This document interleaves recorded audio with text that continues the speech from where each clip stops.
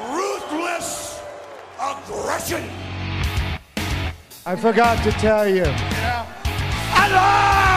Don't make fun of me! Sucker! Well, here comes the pain! Enjoying the ride, Randy.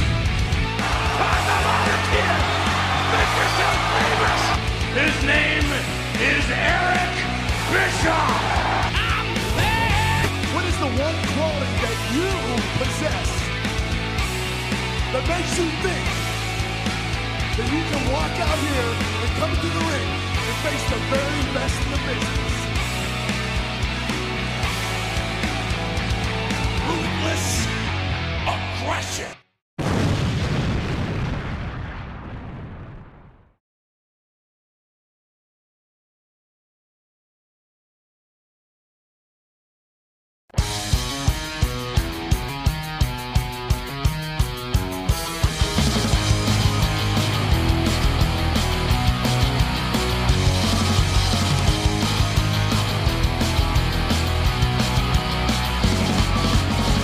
Everybody's got their problems.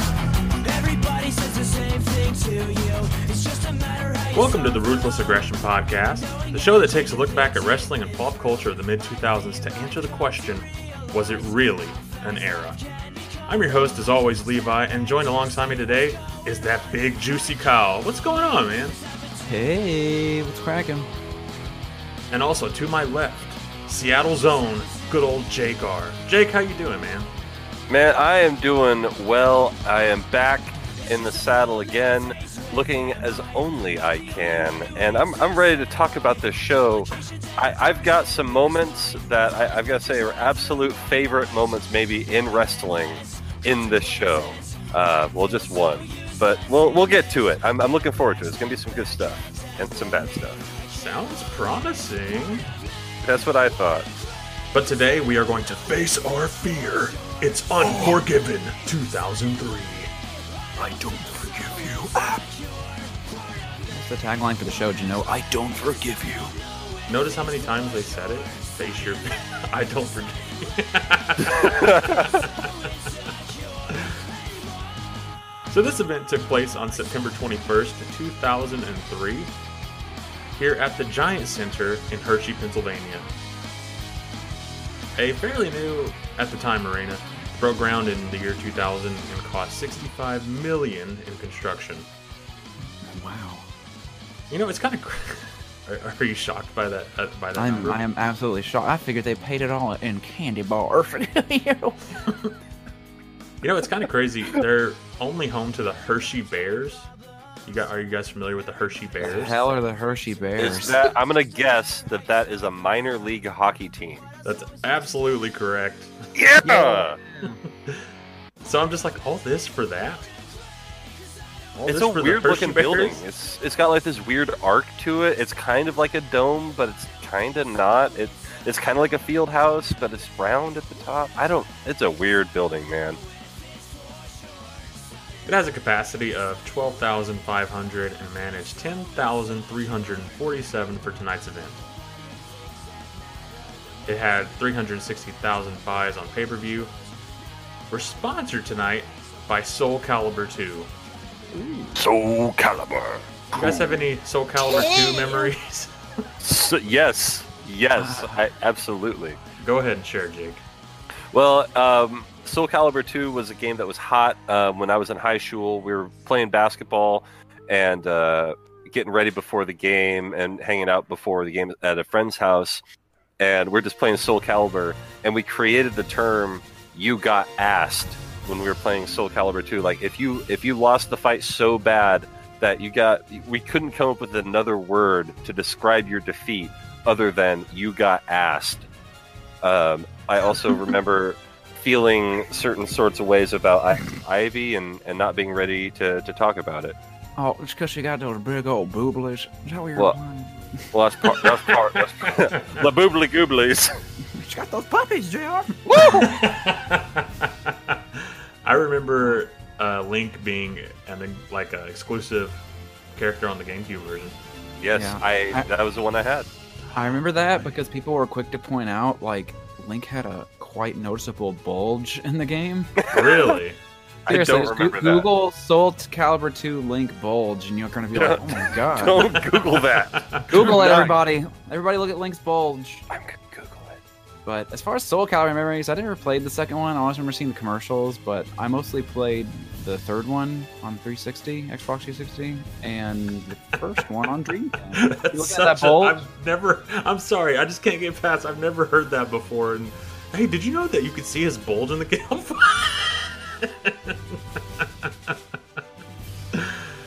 It's not even that noticeable of a bulge. Jake has Googled it, confirmed. Google. It looks more like a camel Link toe than a bulge.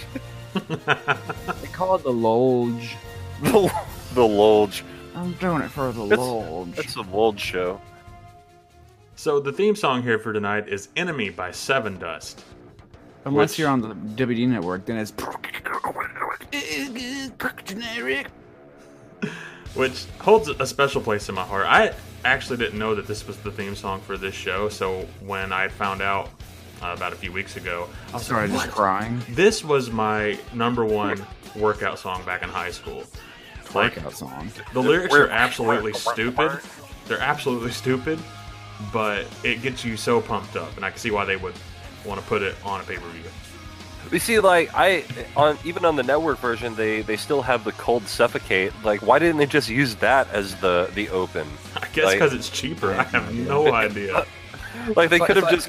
Yeah, it's so weird. Like, they had the song in the network. They just throw that at the beginning, and it would have been fine. If it costs more than $5, they're not going to license it for the network. It's like, what's Cold doing these days? Exactly. Seven Dust. Seven Dust is still kicking around, but I never even heard of dust. I never even heard of Cold until I got on this podcast. So I mean, there you go. No offense. I think their career's gone cold. I think they got 7 layers of dust kicked on them.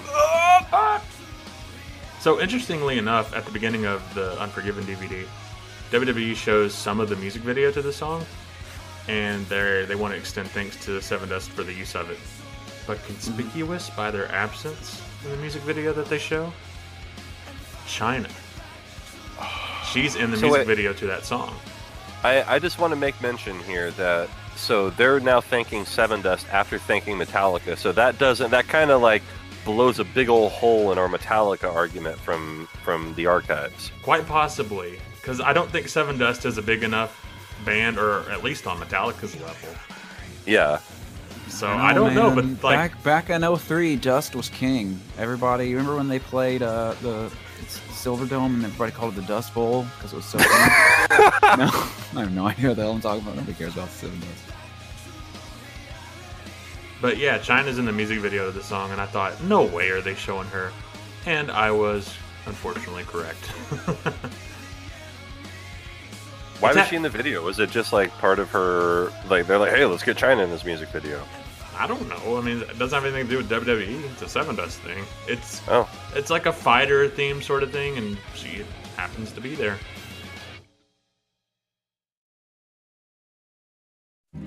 Gone are the days of good and evil. The desire for revenge transcends all moral bounds and is powerful enough to turn the benevolent into machines of destruction. For the warriors in whom we place our trust are immersed in a new kind of fight. For a cause they may not understand, against an enemy they can't predict. In a war, they won't win. Goldberg, you were a disgrace to the very industry that I revolutionized. I watched you skate your way by with a multi-million-dollar company at your back, beating nobody after nobody. Make no damn mistake about it. I will beat your ass. Goldberg, when I look into your eyes, I see a man pretending to be something he's not. Pretending to be a wrestler. Pretending to be a superstar. Pretending... You and me! ...to be Triple H. One-on-one. And tonight... that World Heavyweight title is mine. I will end the joke that is your career. Triple H! Goldberg, believe the hype. You don't belong in the same company as me. And after tonight, you won't be.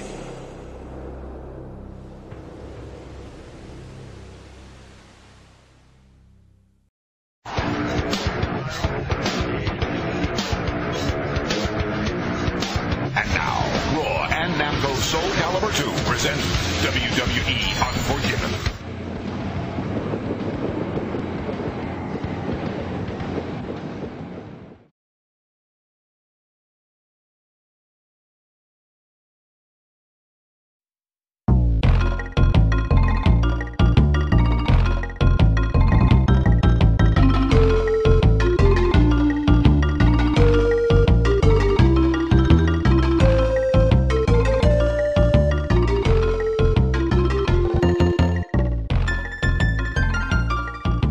We start with an opening package with the return of the ghouly, ghastly woman from last year's Unforgiven and this year's Judgment Day. Well, it's nice to hear her again after we had like the knockoff from last time. She certainly delivers, man. What does she say? From the gate, she says, "Gone are the days of good and evil. The desire for revenge transcends all moral bounds." That's way too much. Way too thick. Just like me, bro. With Blue Chew, am I right, folks? I love it though. Her voice is just so funny. It's like anything sounds like immediately spookier. Like imagine like you call it Pizza Hut. Quit teasing us and just do it. Imagine you call it Pizza Hut and she's like, "Welcome to Pizza Hut. What can I take your order for?" And you're like, "Who says what can I take your order for? You stupid." "It's my first day. I'm nervous." I want to call somebody else. That's my first day. I'm nervous. I don't know what to say.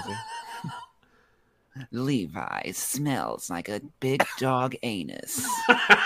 Levi sucks, right? LOL. Hey, stop it. Get some help. As Jonathan coaches. I don't know. I'm just thinking like she's taking the order. She's like, "Does this complete your order?"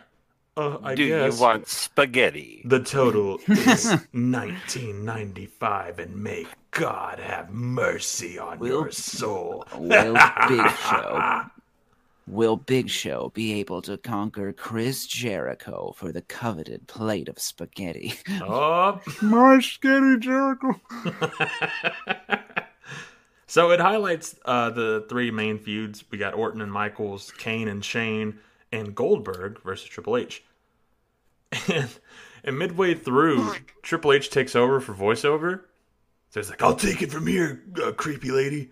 He pushes her out of the way in the booth. Like, that's how it feels. Like it's like it does feel like he just shoves himself in the middle of it. Like, "Hang on, I got something to say to Bill Goldberg." He's asserting his dominance. Like, "Well, she's going to take my position. I got to get something in here." He can't help but to bury everyone he comes into contact with. So he calls Goldberg a disgrace to the very industry that he, being Triple H, revolutionized. He says he beat nobody after nobody, while shots of him spearing Hogan, Bret Hart, and Big Show play. I know, right? What a jackass. Just the absolute irony when Triple H says, "When I look into your eyes, I see a man pretending to be somebody he's not." The irony. They should have cut to a picture of him and Ric Flair hugging. You know, I have to say the sad thing is, Triple H, I feel, believes everything he's saying here. Oh yeah, definitely. Like this is half. Yeah, I believe Triple H. I believe Triple H believes it, but do you think Paul believes it? Like, I mean, do you think the person believes it, or do you think just like Triple H is like, because he's clearly going for a character here, like the megalomaniac who's gone too far. But like, I'm not wholly sold on the fact that he's shooting on this. Like, I don't know. Maybe it's just my latent Triple H mark trying to defend him here. So when he says, doo-doo poo-poo? No, when he says on Raw, "This microphone works unlike Goldberg," you don't think he meant that? Oh no, I believe he 100% meant it. I feel like this is actually Triple H IRL ego right now. Of course it is. Like, how could it not be? Of course it is. All right, fine.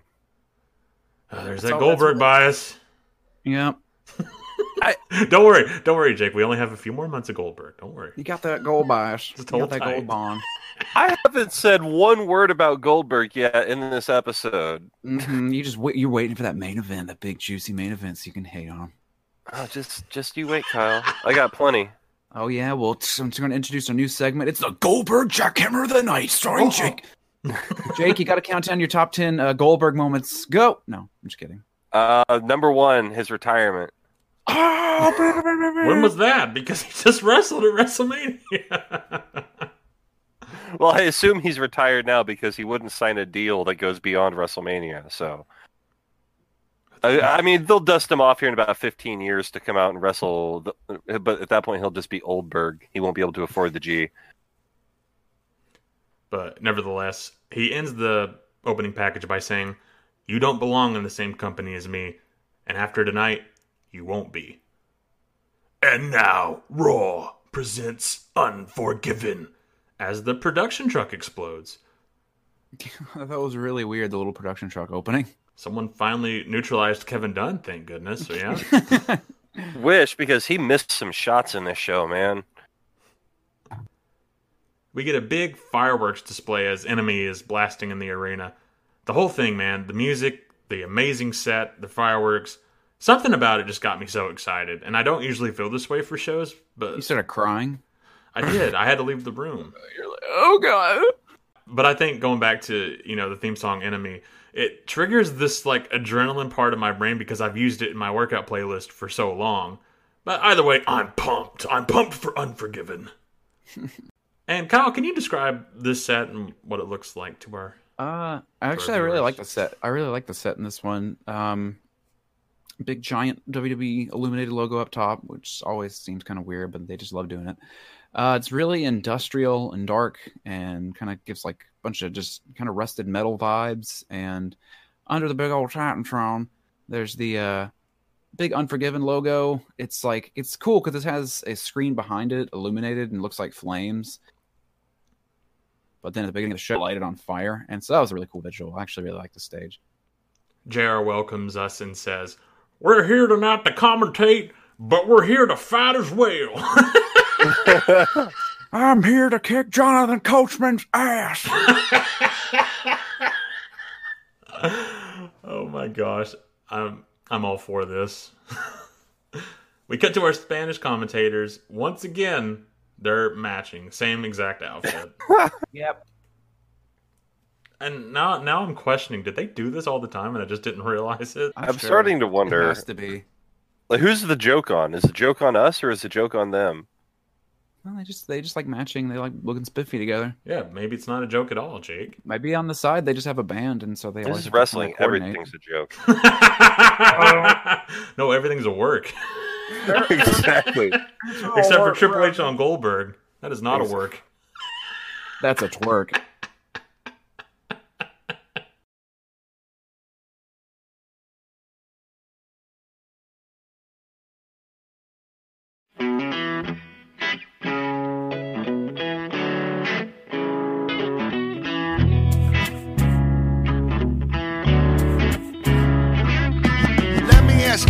About this life we live, and let me try to swerve some of this attention you give to them distant ass relatives over ham dinner. If they really missed you so much, why don't they just call and if you wasn't blood, would you still have love? Or in fact, does the blood make you think you have to love? Look, I probably love my family more than anybody here, but my homies are family too. Third cousins, get out of here.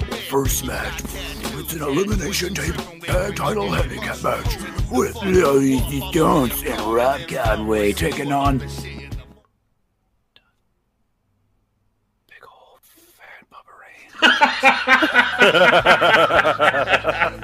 Let's get this out of the way. They're wearing the exact same outfit again. The same stuff they've been wearing. The crap we pointed out last time. Same Adidas sweatpants. Still doing the same. Unfortunately, it's the same. Looks like Blubber Ray's put on a few. Blubber Ray. Dude, he's gonna find you and rip your damn head off. Bring it on. Who's this? Mark? Say no, Blubber Ray, I'm gonna kick his ass. My headphones fell off my head.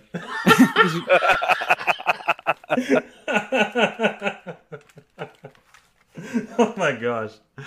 Are you guys still there? No. Yeah, we're still here. Sorry, I threw my head back and my headphones fell to the floor. Easy there, Conrad. The only thing I'm going to say about the background of this match was Spike was slated to be in this match, but Law of Resistance, yeah, they dumped him on his head on the table, throwing him from inside the ring to the outside. Mom. They were trying to get him to go through a table, but like he just missed it, and his head clipped the edge of it real hard. No, they missed it. He didn't miss it. Well, it looks like his feet kind of got his body caught up on the ropes. Missed it. Yeah. Yeah, it's not good. And then the thing I didn't like is the next week to write him off TV, they powerbomb him through another table. It's like as though it wasn't bad enough. Like we couldn't just not have him on TV for 2 weeks and just say it was a bad injury. No, we have to powerbomb him again through another table with a neck brace on.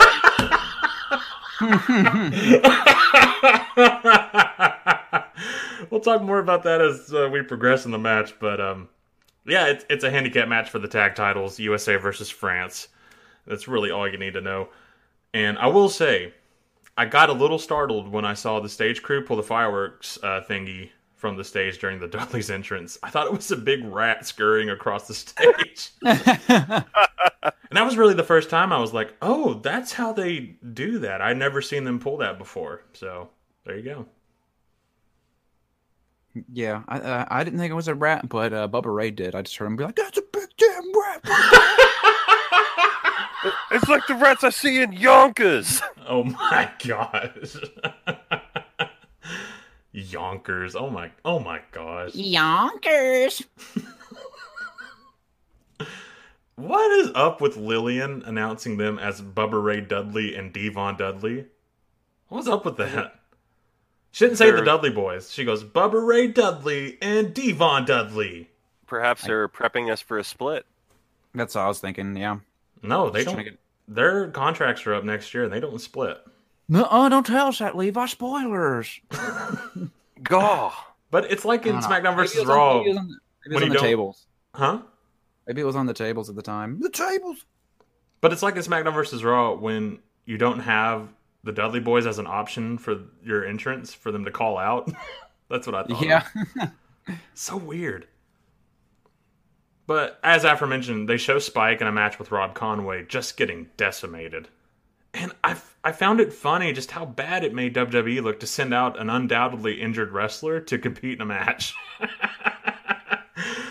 It was the olden days. Nobody cared about that. Exactly. Like, I sure shooting didn't like bat an eye to it because, you know, wrestling. That's all you need to explain that situation. Like somebody gets shot and they have to bring them on next week to fake shoot them. But could you imagine like a UFC fighter going out in a neck brace? To get punched? It's like, well, he's not going to be here for UFC 149. We have to write him off TV. So we're going to get him out there. We're just going to beat his brains in. So he's definitely not here for next week. It's like wrestling.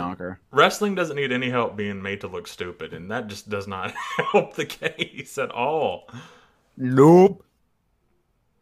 You know what? The crowd really bothered me in this match. Like 30 seconds in, they start. Well, I'm just saying. Well, they bothered me the entire night, but well, go ahead. We'll get there. We'll get there. They started screaming, "Blubber Ray, Blubber Ray!" It is like, you don't say that. Stop making fun of my jersey. But like 30 seconds in, like they start chanting for tables. It's like you're gonna get tables. Like this is a tables match. You don't have to chant for tables. Do they think they're not going to get them? Yeah, exactly. Well, you didn't say it enough. We're not getting the tables, boo. That's how they turn heel. It's like, no, you want it. I'm not giving it to you, boo. But I feel like this match, the payoff isn't the. Well, is that a spoiler to say the results? I mean, it's 2000. Why don't you hold on just a sec? We got to get through this match, baby bird. I should say that the payoff is not the ending. The payoff is just there's tables now. Like that's literally this whole feud. It's just been them having matches with 0 tables and the crowd being like, tables, please. Let's get started here. We start with Devon and Rob Conway.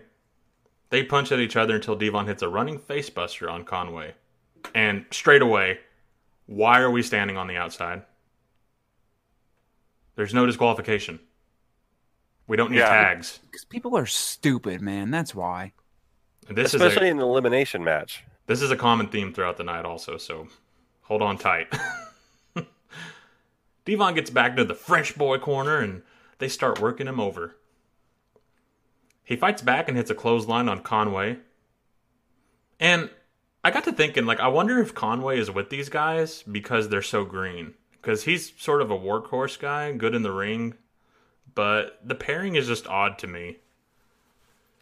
Well, I mean, I think they had him there, and don't one of these guys, like, he becomes La Resistance, Robert Goulet. Doesn't he become La Resistance too with Sylvain, You Want to Be My Friend, Grenier? Yeah, I think what you're alluding to is Rene Dupree, he gets drafted to SmackDown in the coming months, and so that kind of puts him in the singles role. Yeah, that's what, yeah. And Rob Conway changes his name to Robert Conway, and they maintain La Resistance, him and Sylvain. Gotcha. I think that's what you're getting at. Yeah. That's where I didn't know the specifics, but that is what I'm getting at. Yes. Oh, come on in. Sorry, somebody opened a door. Is that Cobra just walking in? No, it was just wind gust. This is a haunted podcast. It's haunted. Ghost Madison Square Garden. Anyway. I want to die. So Conway gets caught by Blubber Ray. Devon goes to punch, but Conway evades. Devon stops short before hitting his obese brother, though, and they connect arms and hit a double clothesline on Conway. You're just laying him in there on that. Everybody at Bubba Ray and say Levi's calling you out. I know. I don't know. I was just thinking, like, remember, like a few years ago when WWE would do those like really stupid ads where it was like a backstage interview and it was obviously like a big dumb ad. Like I remember there's one where it was like, it was like they're interviewing Natalie and they're like, Natalie, you're so good at being a wrestler. How do you do it? And she's like, because I eat Subway, you stupid idiot. You know. Who's you remember Natalie? those? Oh, Natalia. I don't know. It doesn't matter. That stupid loser doesn't do good things. Anyways. Oh my gosh. Hey, she's a heart. That's a heart you're talking about there. Natalie, you're more like a fart than a heart. That's my true opinion. Didn't she have a fart gimmick? Yeah, or she was She like, did. Anyway, we're not talking about this. Damn it! My whole dumb joke was, what if they did that this time around, like back in 2003, and it was like a Pringles ad, and it had the Dudleys, and he was like, Devon, get the Pringles. Get the Pringles. Anyways, continue. We get a tag into Blubber Ray. I swear he's gotten fatter.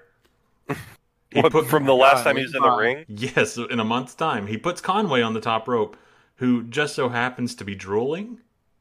I don't know if you guys caught that or not. No, I did not catch Big that. slobber just comes down. What if they knocked him? Big shot by Bubba, followed by several hard shots to Conway in the Tree of Woe. So, I don't know if you guys caught this, but Jerry Lawler asks, why do French love Jerry Lewis films?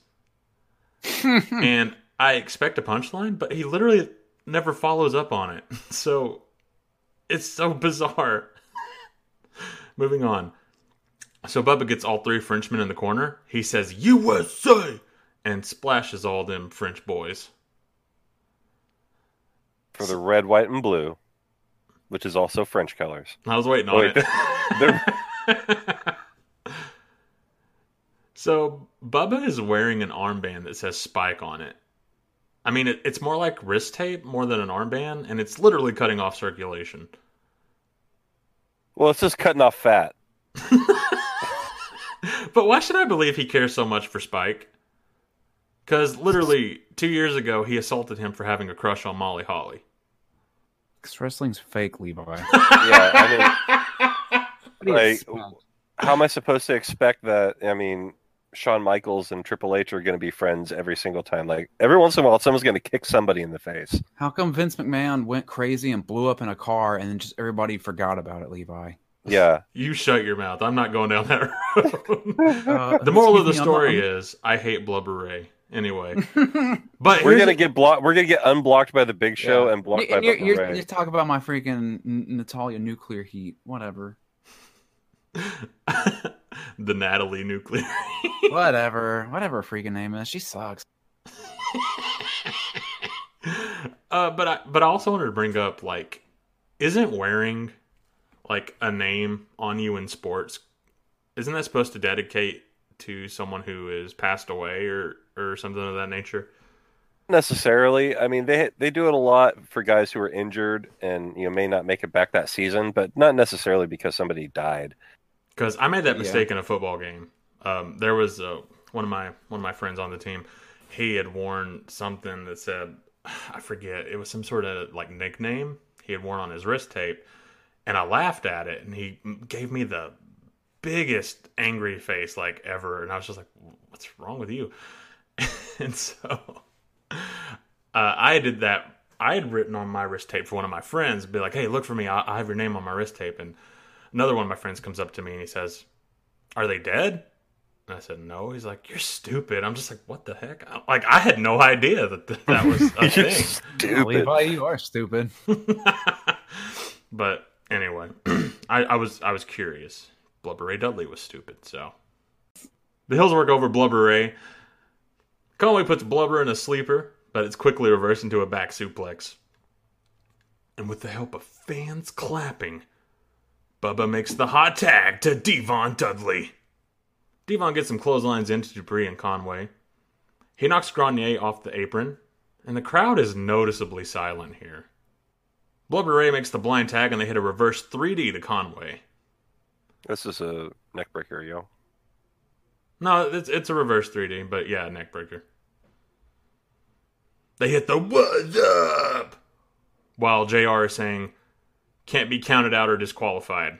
However, the referee still self-distracting himself, preoccupying with another wrestler. Just why? It just made no sense. Nick Patrick was the referee in this match, right? I think so. Because he also has these consistency problems later, but I can't remember if he was or not. I can't recall either. Blubber Ray calls for the tables. As they're setting up, the Frenchmen are magically healed and stop them. Renee brings in a table. Then they whip Devon into the corner through a set table up, and so he's very handedly eliminated, or so you would think. They set their sights on Blubber Ray, but he's just too large and in charge, so he punches out. But Conway knocks him down. So Grenier looks to handle Blubber Ray. For some reason, Conway and Dupree look to beat up on the eliminated Devon on the outside. Oh, so, just to, prove a point. They got to whoop him down even harder.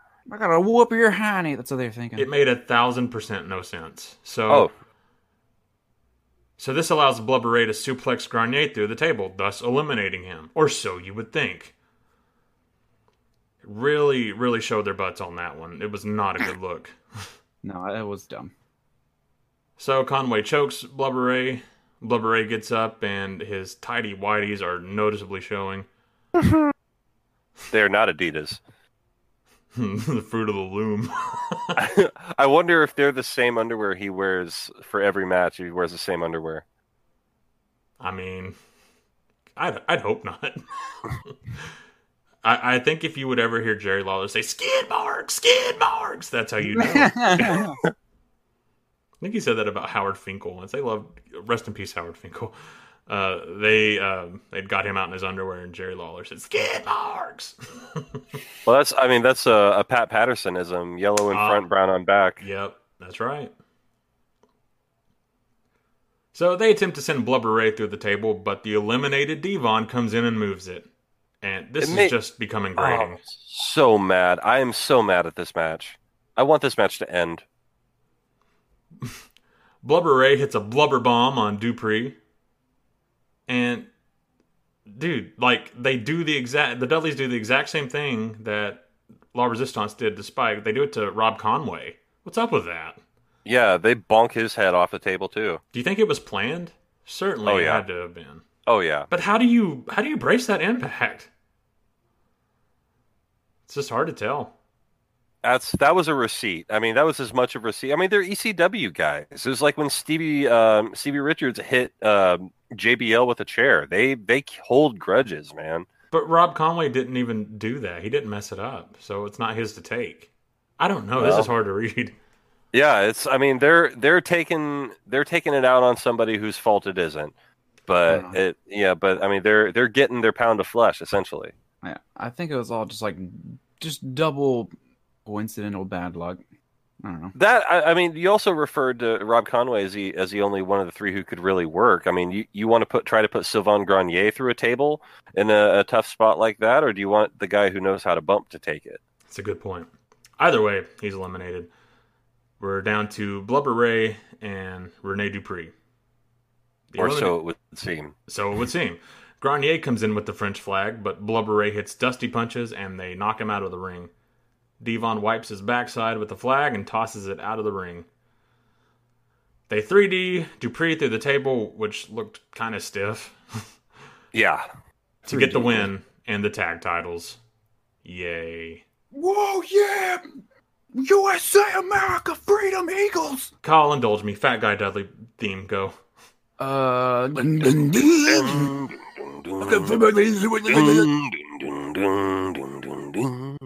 Pretty sure we did this last time, but I'll give it to you, Levi. Thank you. I need it because thumbs down. Thumbs down. La Resistance looked so green in this match.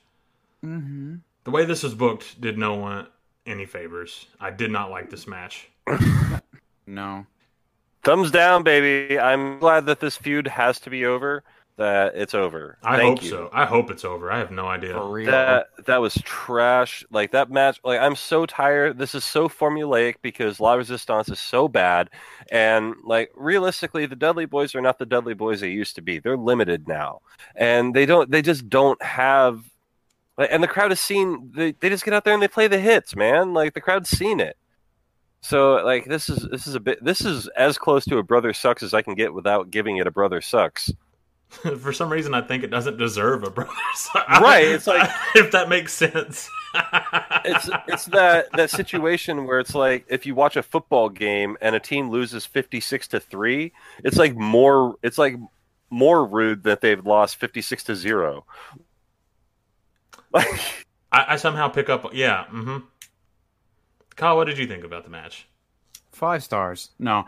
Yeah, thumbs down. It was just like, I think one part of it is just this feud has gone on long enough, and then just I feel like WWE as a whole has relied on the Dudleys to be like a solid opener far too many times that now it's kind of exposed them. And so you just kind of, like you said, it's just rolling through the hits, and that's it, the end. And I'm just really tired of it. I'm bored. I was truly shocked when Jim Ross exclaimed, "This marks the Dudley's 17th title reign." Like, are you kidding me? I know. I was surprised. I was like, God. What a joke. How long have they been around? Forever. 69 years.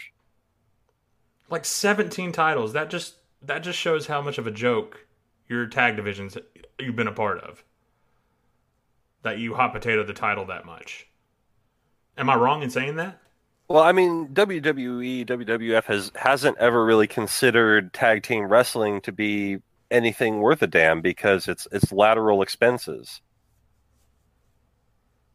Like, essentially what I'm getting at is like, instead of having a good tag match that you have to pay 4 people for, you can have 2 matches with singles. Yeah, like going into this match, like, I was like, oh, a title match. Like, I think just hearing, hey, it's a title match immediately makes you think, oh, it should be serious. It should be good. But then as soon as Jim Ross was like, if they win, this will be their 57th title reign as tag champions. I was like, good God. It's like, it doesn't sound special. It's just like, well, we got nothing else for this division. Slap it on the Dudleys again.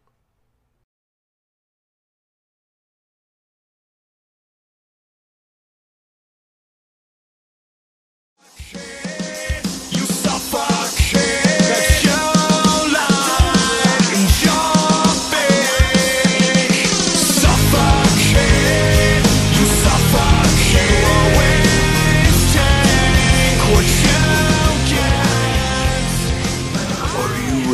because it's Test taking on Scott Steiner for the right to own a human being. For the right to own 2 human beings in Test's case. Test wins. He also gets Steiner services. And tasting the sweet nectar of the woman? Like, we've been going through this story since its inception. And this has been going on for about, I want to say, Survivor Series of 2002 is kind of when we first mentioned it. This has been going on for well over a year, and we get a hype package to the tune of Suffocate by Cold.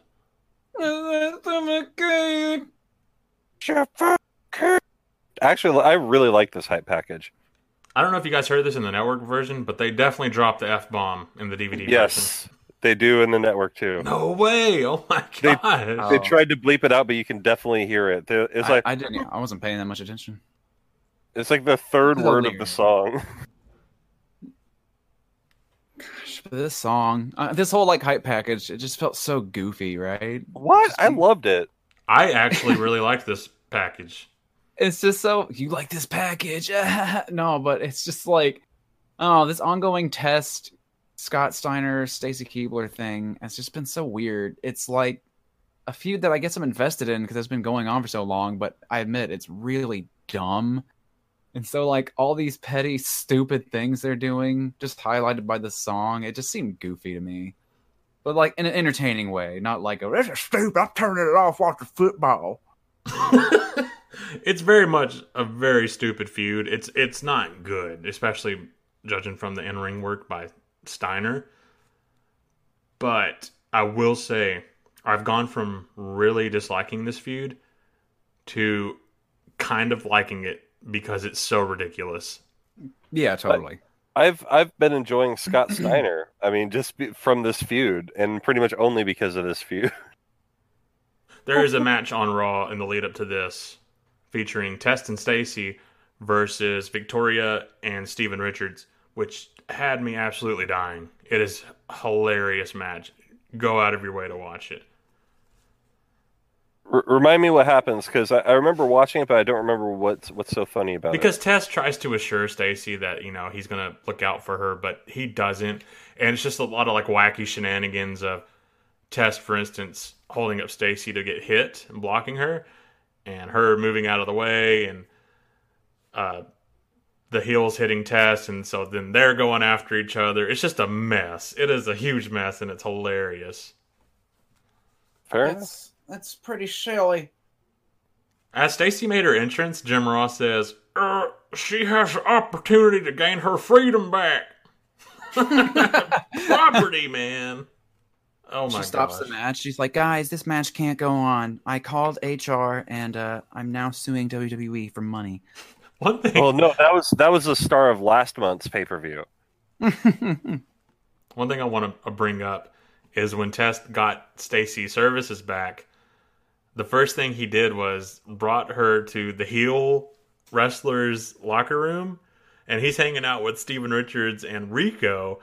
And he's like, he says, start dancing, Stacy. And so they're like, yeah. And she's doing like some stripper dances or whatever. She's like, please stop. And it's just like, you don't have to do this. Yeah, for real. So you have to do this. You see, I won your services, so you do what I say. Now come on, baby, get on up there. Come on. That a girl, come on. Welcome to my lap dance party, boys. Oh, wait. No need for money. This one's on me. It's on me! Now turn around and dance. Yeah. Come on, Stacy. Oh, what's the matter? You'll dance for Scott Steiner in public, but you won't dance for me? Turn your face around. Nobody's looking at that anyway. And dance, damn it. Dance. Dance, dance, dance. Yeah, baby, yeah, yeah,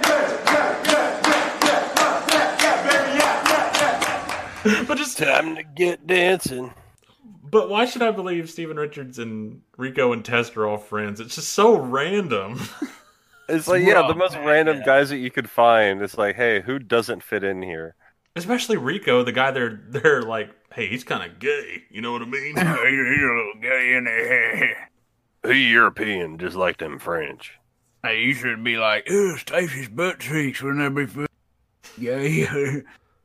I found a gif of the dance, actually. Did you really? Oh, it's like a bunch of freaking chimps. That's it. Butt cheeks. I think they're saying dance, dance, dance.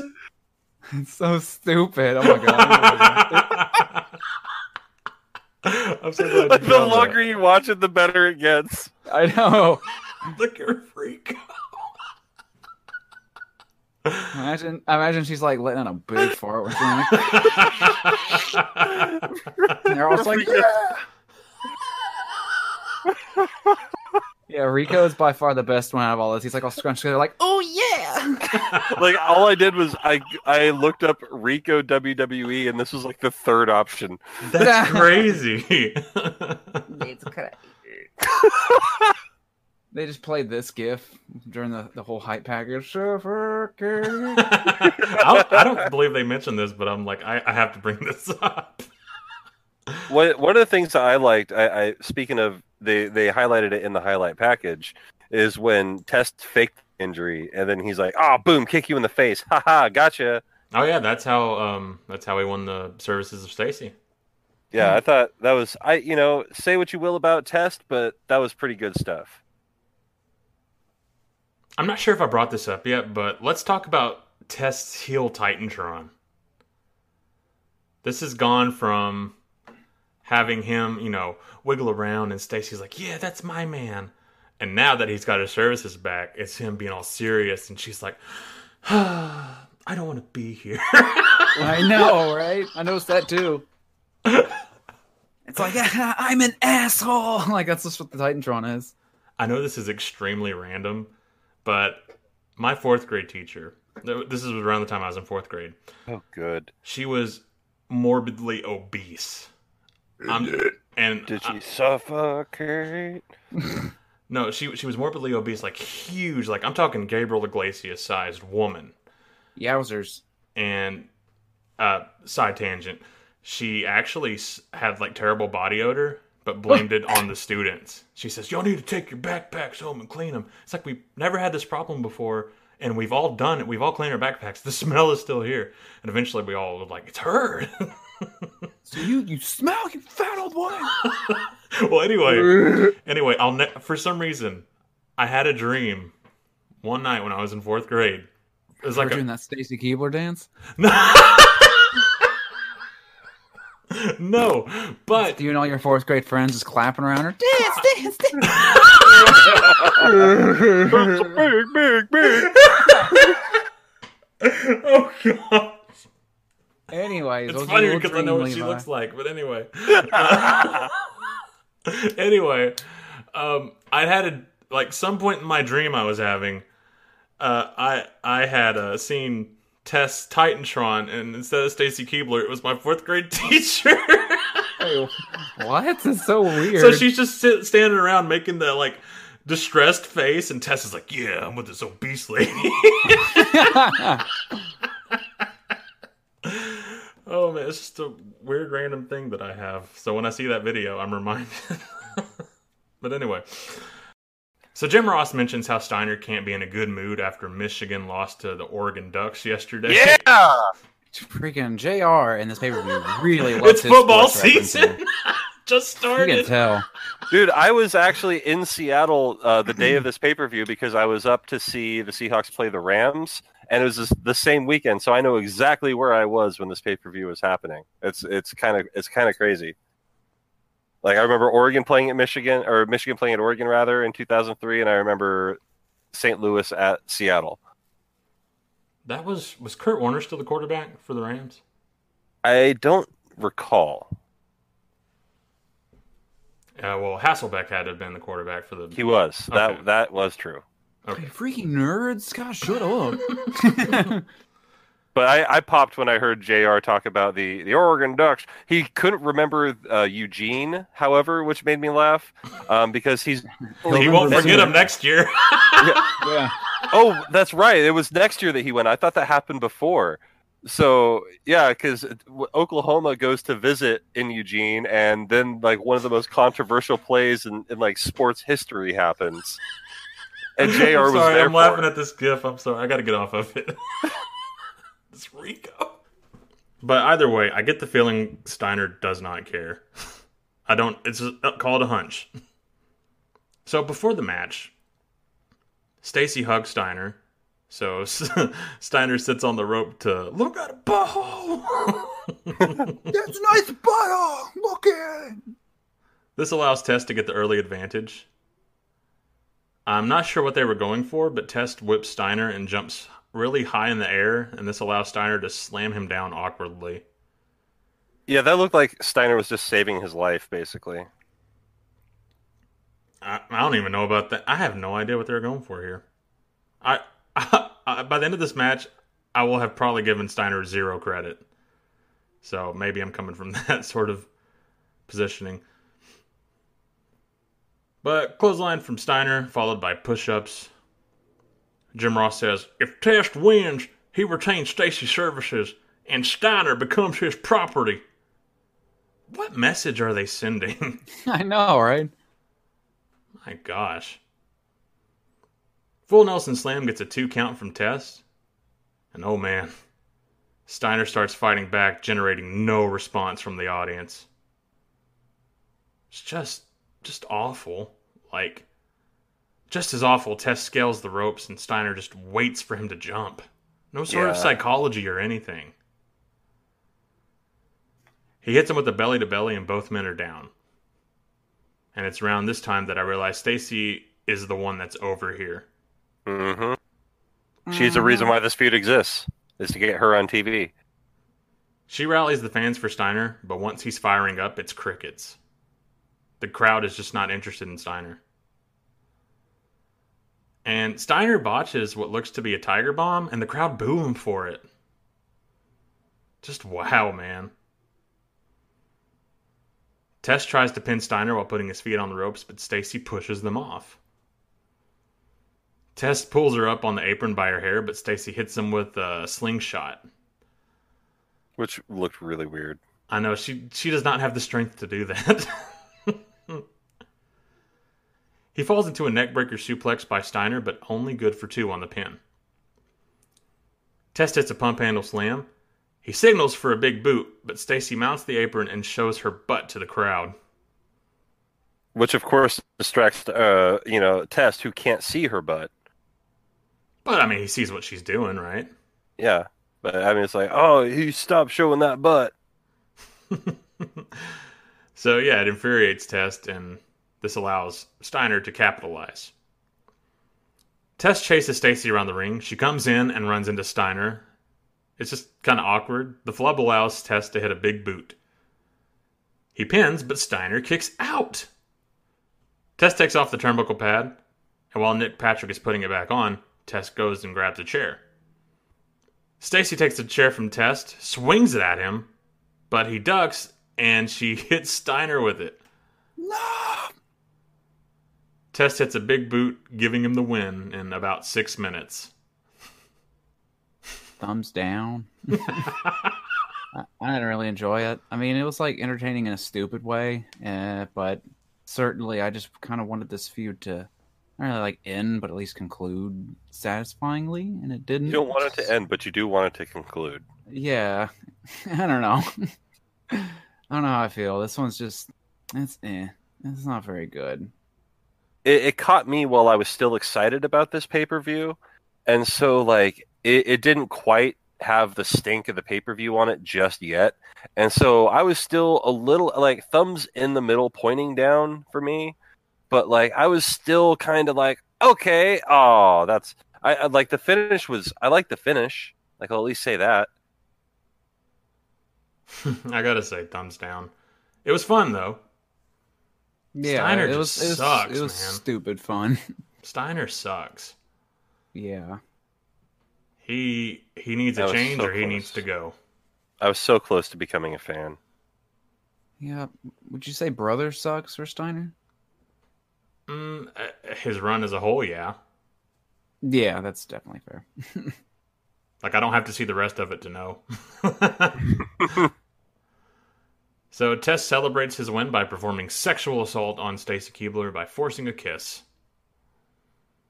We cut to Jim Ross with the hilarious line, "King, I can only guess what it means to be Test property to Scott Steiner." What the heck's he gonna do?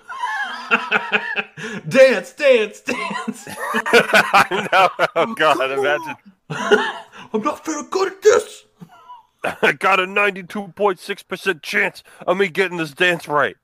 That's a pretty good chance, this dance.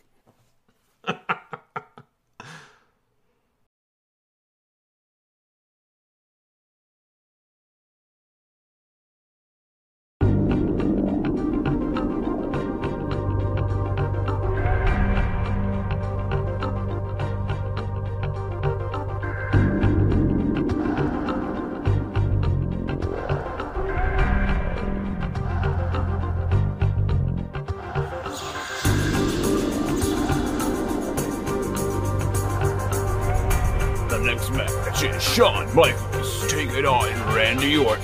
It's the Legend versus the Legend Killer. Not much to say. This feud has been building up for quite some time. With as far back as Bad Blood, Randy Orton costing Shawn Michaels his match with Ric Flair. Randy Orton has, in recent weeks, become the Legend Killer by kicking Mick Foley down a flight of steps. And most recently, RKOing the Fabulous Moolah. Or the Devil. Yay. Whichever you prefer. I mean, that would have got him over now. So here we are. Randy Orton vows to kill the legend of Shawn Michaels. Both men lock up to start. Shawn out-wrestles Orton, paintbrushes him, and Orton and Flair get mad about it. Shawn with a plethora of takedowns to Orton. Shawn reclines on the top ropes to just really mock Randy Orton here.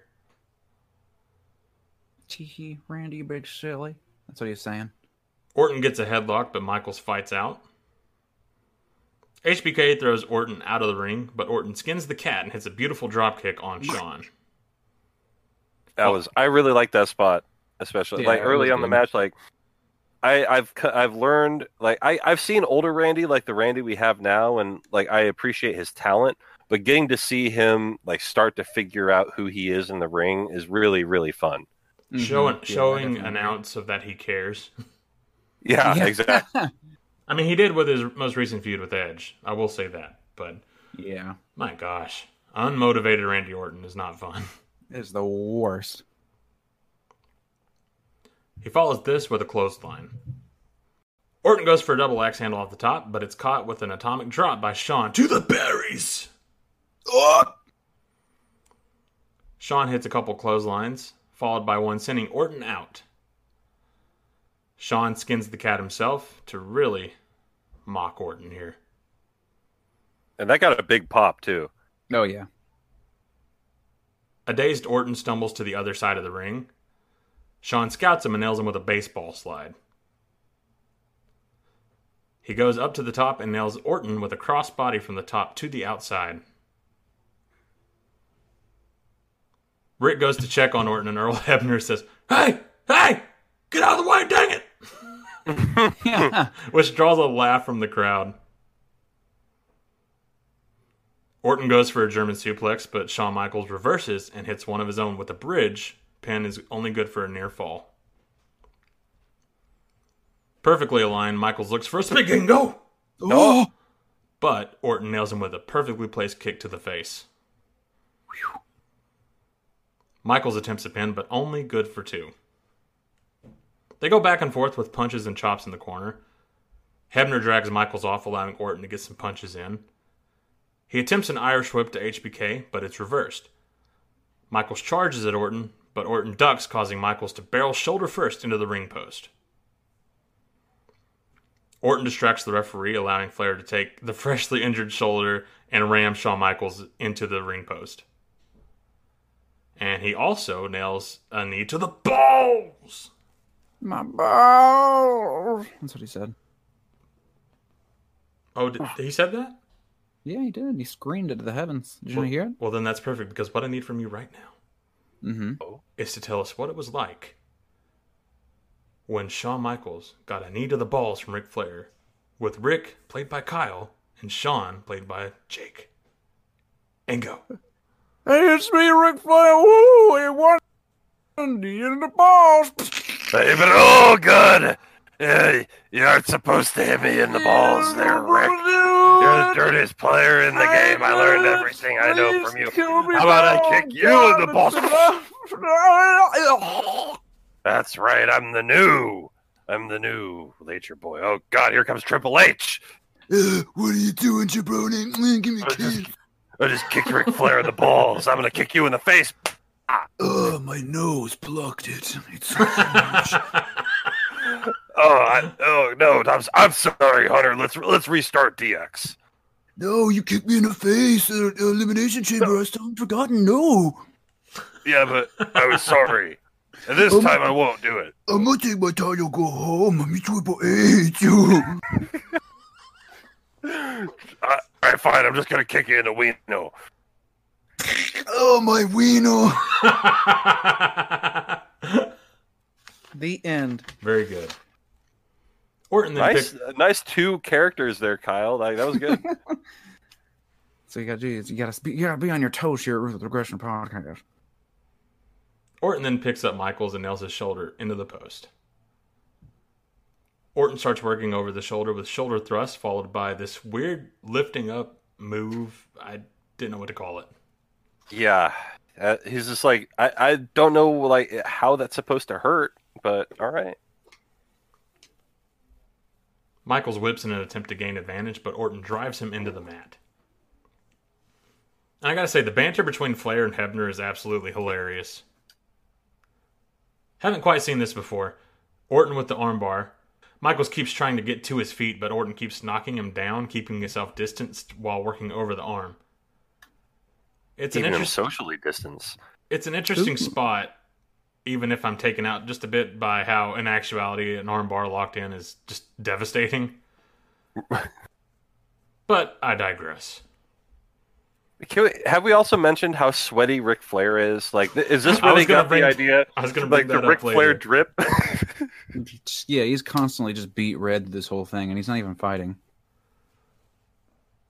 Michaels gets a roll up, but only good for 2. Orton whips and looks to attempt a spaghetti. What? But HBK kicks him. Oh. Dodging some spagingos in this match. Orton whips and attempts a dropkick, but Shawn Michaels holds the ropes, causing Orton to just fall down. Both men are down after Michaels hits a clothesline, but HBK kicks up and hits his comeback. You know what I noticed about this comeback, and it's in me watching Flair and the little things he does.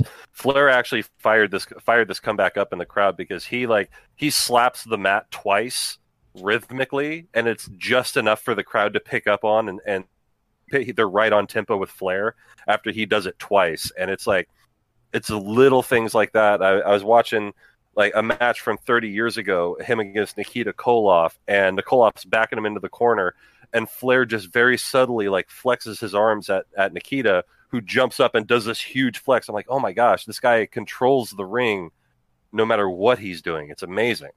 I love Ric Flair. It's a great point. I had no idea. So from Shawn, we get an inverted atomic drop, several clotheslines, and a spaghetti! Got him! Flair mounts the apron to distract, but gets knocked down. Michaels then sends Orton out. Irish whip to Orton into the barricade. Michaels goes up top. Flair charges after him again, but gets punched down. And then we get a double axe handle to Orton. Michaels goes for the pin, but it's only good for 2. Orton hits a hammer throw Irish whip to Shawn Michaels, with the sound being so loud and impactful. It just looks so devastating because Shawn Michaels also does that folded up like an accordion spot. Actually looked pretty cool. Michaels goes for sweet chin music, but Orton reverses into the RKO. Goes for the pin, but Shawn Michaels kicks out. Oh, not quite enough, young blood. I know. It's weird seeing an RKO and it's not absolutely devastating yet. Yeah, I feel like Shawn Michaels maybe should have eaten the pin there. Like, I think, oh, it's over then, but then he kicked out. I was like, I guess it's not full power yet. He hasn't quite discovered the ins and outs of the RKO. He doesn't quite know all the torque from the RKO. He doesn't know the torque, folks. Orton goes for the crossbody, but HBK ducks, sending Orton barreling to the mat. Shawn Michaels connects with a diving elbow into the egotistical heart of young Randy Orton. He gets pinned, but it's only good for 2. Both men are down, but HBK kicks up one more time, and the crowd are just electric at the sight of this. Yeah! He tunes up the band and absolutely connects with a crazy sweet chin music. He goes for the pin, and in the process, Flair puts Orton's foot on the rope. So Michaels seemingly gets the win until Hebner notices his foot on the rope. And I hate how selective referees are with this sort of spot. Mm-hmm. Right. Well, it's referee's discretion. Sure. Flair comes in and gets the sweet chin music. And as you said, Jake, he's absolutely sweaty. Just pit stains everywhere, man. It's crazy. HBK goes for Orton for a back suplex when Randy Orton punches him several times. And it somehow incapacitates Shawn, allowing Randy Orton to get the victory. But it's revealed Randy Orton had some sort of object in his hands. What was it, folks? Oh, those brass knucks! It's a brass knuck! It's a diabolical brass knucks! Return of the Brass Knucks. It's not Return of the Mac, it's Return of the Knucks. But man, what a match. What a match. Randy Orton pulling out the victory. I gotta say, thumbs up. Great chemistry between these two, and Orton just looks very promising. Big old thumbs up for me. I like everybody in the match, even the referee. So yeah, this is a lot of fun. It's a good thing. We're building the character of Randy Orton, Legend Killer. It's some good stuff. I like it. Yeah, thumbs up for me too. I really liked it. Just seeing young Randy Orton really kind of start to get it. You know, he's come a long way since weird, like boy band looking awkward promo Randy from earlier episode. And yeah, looked really good in this match. Him and Shawn worked real well together, and I enjoyed it. So big old thumbs up for me. We cut backstage to La Resistance in the doctor's office. They're icing their groins and their necks and all that. They're feeling the pain of their match from earlier. Jericho enters in and assures them this is not their fault. It's Steve Austin's who put this match on them at the last minute. Jericho and Christian have been doing this protest angle with Austin for the past few weeks on Raw. Last week they picketed and protested him. Jericho says he's drunk with power. Rene Dupree asks, well, what should we do about it? And Jericho says, nothing. Not to worry. I'm going to take care of it. And they just need to mend their wounds. And I may have misheard, but it sounds like Dupree says, bless you, Chris. Let's pretend we didn't. That's good. Hey guys, hope you're liking all the slimming and slamming, but we gotta get a little break on three.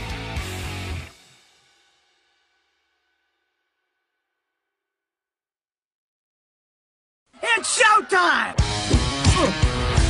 No ring. No ref. No rules.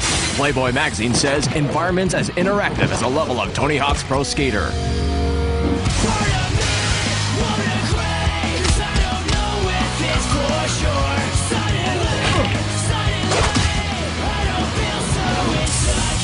Backyard wrestling. Don't try this at home. In stores now. Rated M for mature. Hideous. I cannot believe what I'm seeing! Gruesome. Feel my pain! Burn in hell. Sadistic. Oh God, I've never seen anything like this! And they're just getting started. Shane McMahon, Kane. How far will these men go to be the last man standing? Raw presents WWE Unforgiven, live tonight, only on pay-per-view. WWE Home Video presents 100% Stratisfaction Guaranteed, the Collector's Edition. Experience the life and career of the WWE's preeminent diva, Trish Stratus. Trish has personally jam-packed this video with over 90 minutes of extras, including bloopers, classic moments, and behind-the-scenes looks. 100% Stratisfaction Guaranteed, the Collector's Edition.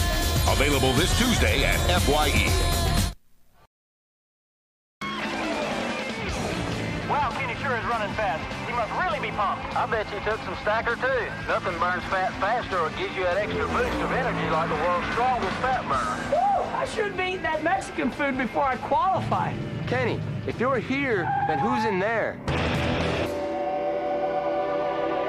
Rita? Nothing's faster than Stacker 2, the world's strongest fat burner. Nothing's faster than Stacker 2, the world's strongest fat burner. Hey, Kenny. Pushing a little bit in turn 3. Lights, camera, beautiful! Ordinary Dude Joe is sucked into an action movie and transformed into a super cool celluloid hero. Welcome to the way out world of Beautiful Joe. Use your awesome VFX power to obliterate evildoers. Zoom in, slow, max speed. The challenges awaiting. Will he have the strength to save the world? Don't miss a single frame of Beautiful Joe. Rated T for teen. Attention to go-go, baby.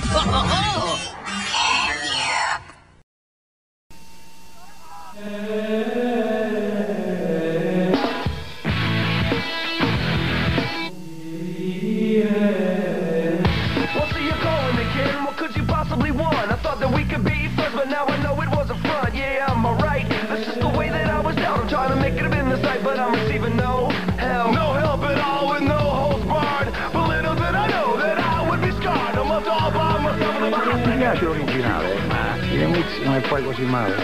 First you say whoa, then you say yeah. Slowly raising the air. First you say whoa, then you say yeah. Pepsi Blue, a new fusion of berry and cola.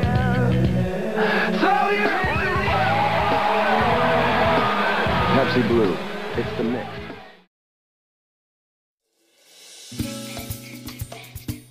Alright guys, support for the Ruthless Aggression podcast is brought to you by Manscaped, who is the best in men's below-the-belt grooming. Manscaped offers precision-engineered tools for your family jewels. Have you ever just had, let's just say, less than great time managing things down there? Well, that's where Manscaped comes into play.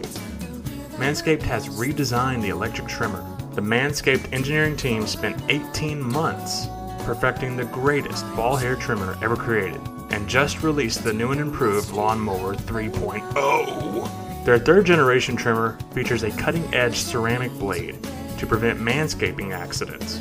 And millions of dudes out there are about to be nick-free thanks to Manscaped's advanced skin-safe technology. Manscaping accidents are finally a thing of the past. Now when I tell you this is premium, I definitely mean premium. The battery on this thing lasts up to 90 minutes, so you can take a little bit longer to shave. That is, you know, if you're working with the jungle down there. Now, one of the coolest features is the LED light, which illuminates grooming areas for a closer and more precise trimming. And they've also upgraded to a 7,000 RPM motor with quiet strobe technology. And let's not forget the charging stand. This stand is intelligently designed as a convenient charging dock powered by USB. If you're listening to me speak right now, I want you to experience it firsthand for yourself. Trim that junk of yours. And hey, if you use the code RuthlessPod, you get 20% off plus free shipping at manscaped.com. Once again, that's 20% off plus free shipping with the code RuthlessPod. And your balls will thank you. So what are you waiting for? Like I said, get 20% off plus free shipping with the code RuthlessPod off your first order. Now, back to the show.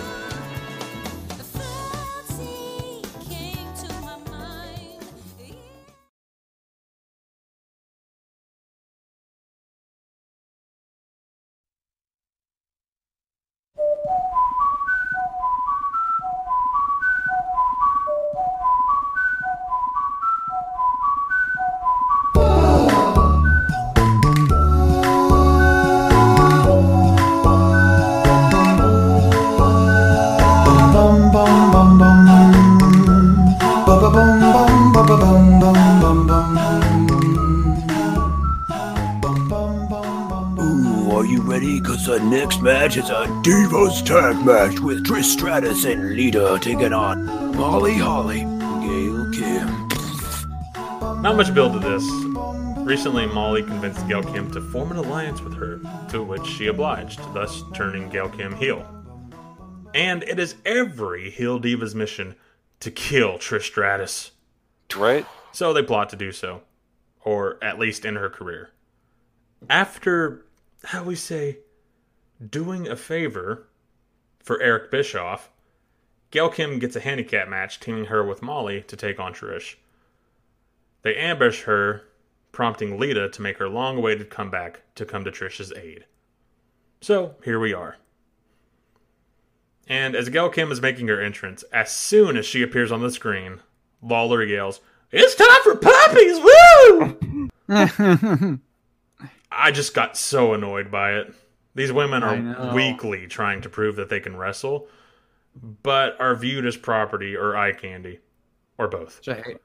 I know. It's especially like this match because, like, I want to say, at least in my recollection of all the matches we've watched on the pay-per-views, this is one of the top, if not the top, like as far as like real wrestling goes. You know what I'm saying?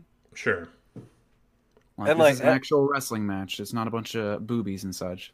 Yeah, like all four of these women can go. They're trying. They're trying to. Yeah, for real. You can tell. And they work so hard just to, more often than not, get forgotten for pay-per-views. Mm-hmm. I think this is Trish's first pay-per-view appearance in like 4 months. Dang. I do want to say, I noticed when Lita is up on the turnbuckles doing her taunt in the entrance, she's mouthing the lyrics to her theme. What a loser. It seemed kind of lame, I'm not going to lie. Her new theme sucks. Oh my god, I hate it so much. New theme? Yeah, this is when she came back from neck injury. She has a different theme than when she went away, because this is on like WWE The Music Volume 5, Ruthless Aggression, and it's like some sort of screamo. The best lead us here to kick your butt. But like but before it was just like this dun dun dun dun dun dun dun. It was like a takeoff of the Hardy Boys theme, and it was cool. But then they added like these screamo lyrics, and it just made it crappy. I like it. I don't like the screamo part of it, but I think it's a pretty good theme. That's what I'm saying. Like that before, it was pretty. It didn't have the screamo, and it was really good. And then they added the screamo, and it made it suck. Ruthless Aggression themes like two things. They like licensing music and then putting lyrics where they didn't previously have lyrics. I never know what the theme says except for "So F your rules, man." But I have the lyrics here. And the diva themes, the lyrics are always so bizarre. Diva thing. Here, I'll do a brief Ruthless cover here.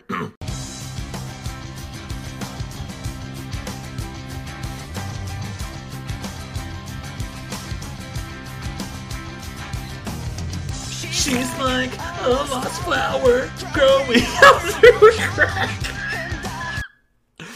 And bustling sidewalk, moving like a river so sad. So hey, where we're going? Come on, tell me where we going. Right there. And there's love and fury energy. Oh my gosh, this is too much. This is way too much. Too much for me. Come on. That was a cool theme. Dun dun dun dun. So, who is the band that sings this song? Crappy and Crapper. Boy Hits Car. Oh, I've never heard of that. When this boy hits car. Boy hits car. Boy hits car. I'm mad that I laughed at that.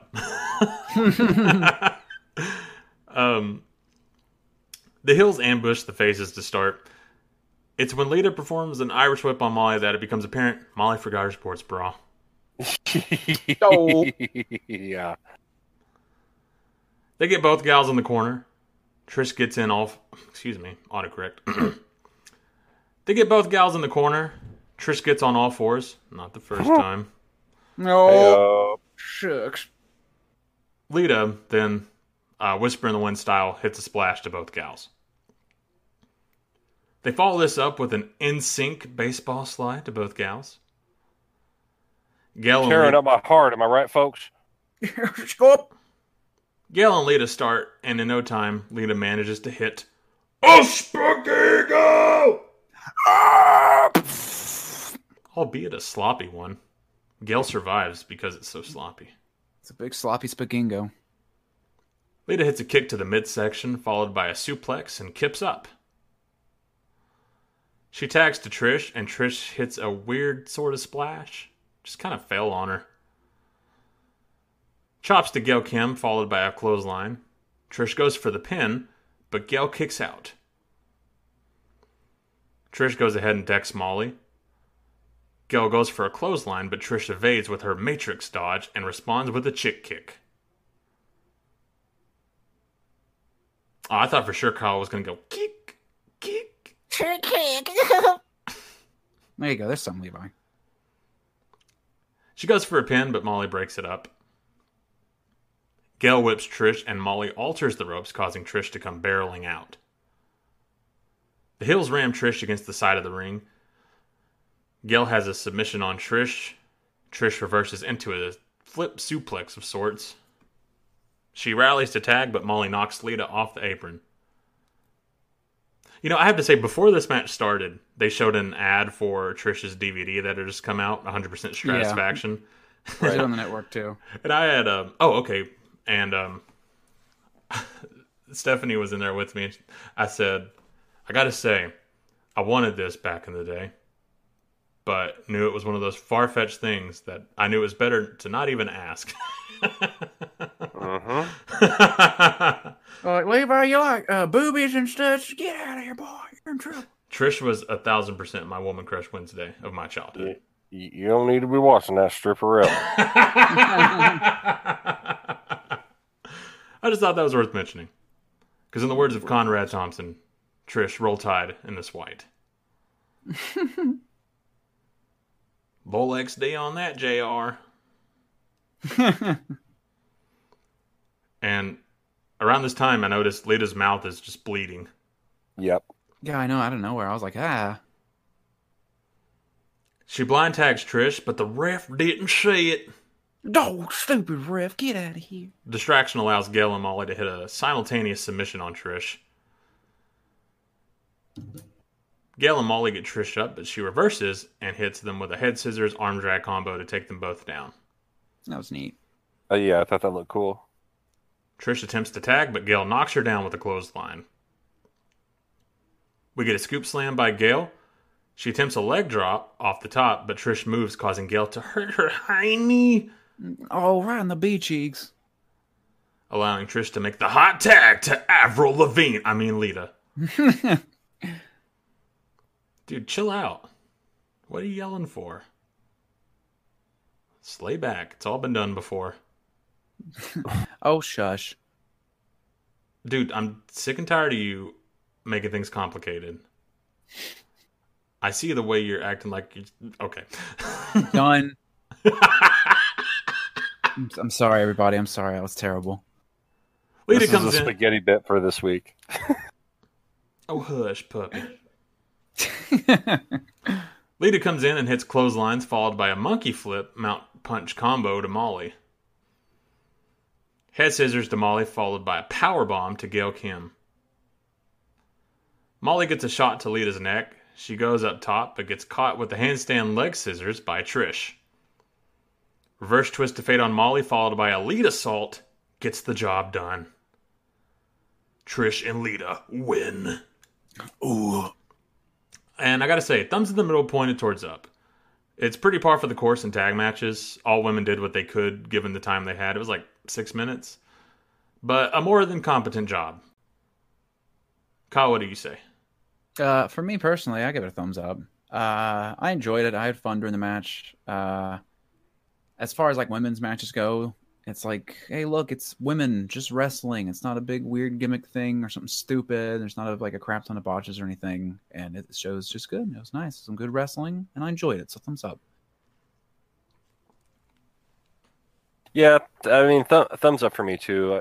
Like I said, everyone in this match can go, and everyone really got an opportunity to do something, and it all made sense. I mean, even though Lita got busted open a little bit, I mean, worse things have happened. She just got off a neck surgery, so I'm sure she can handle a little pain. Oh, was that funny, Kyle? Yeah, she could get pained. We cut to a graphic of Seven Dust's new album. Jerry Lawler says, "Listen to this, JR. That's Enemy by Seven Dust, our official theme song of Unforgiven. That's a hot CD, I'll tell you." He sounds very unimpressed. That's a hot CD, I'll tell you. So I work with two old guys, and I'm sure you guys can relate to this, but when it comes to playing music at work, I never deviate from classic rock or just older music in general. There's no way they're going to listen to anything modern. You know what I mean? Exactly. Yeah. Yeah. There's no reason. You play what you can tolerate and what they like. It's just like an old people thing that I never quite understood. Or, my grandparents, I'll listen to Southern gospel or country music, but I would never listen to Justin Bieber or something like that. When my grandpa gets in the car, I just turn the radio off. Or talk radio. Talk radio is where I draw the line. Talk radio is the worst. Who would listen to people talk? You know what I mean? Just because stupid. It's just get.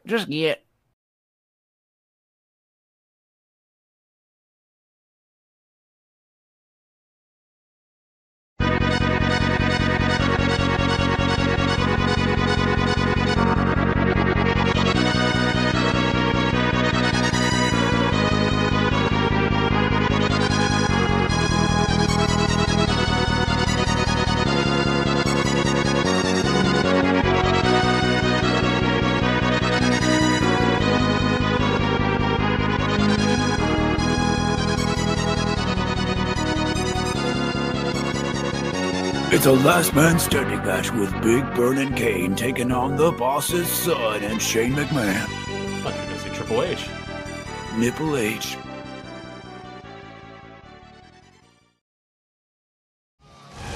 The fire burns within. Where's it at?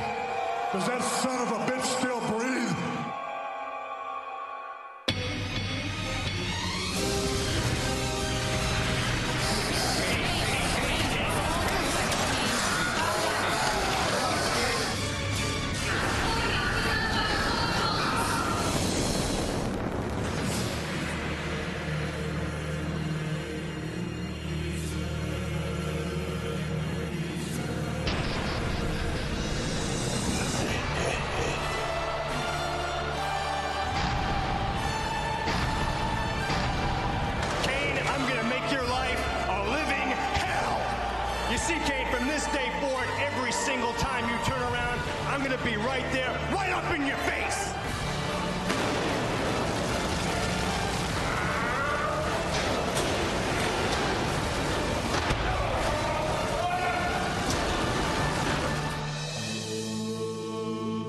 Telling me all night to be careful, that they're afraid that something bad is going to happen to me. And I say, let it happen to me right here, right now. Hey, look out, it's Kane! Oh, God!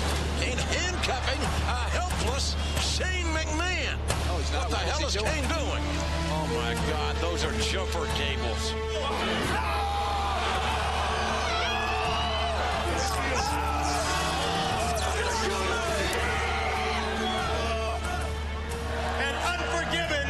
It's going to be Shane McMahon versus Kane in a last man standing match.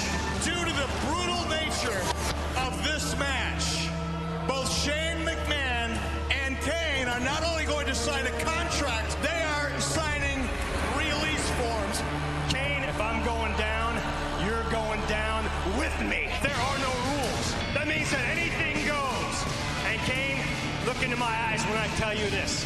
As long as I am breathing in and out, I assure you that I will be the last man standing. Who will pay the ultimate price?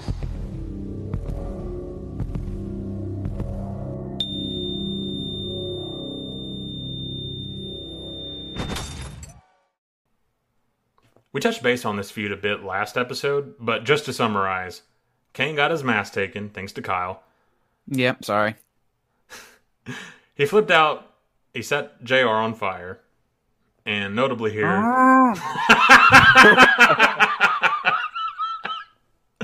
and notably here, Tombstone Linda McMahon. This rose the ire of one Shane McMahon. Once he dealt with Eric Bischoff trying to fill up and violate his mother, he could now set his sights on the big red butthole.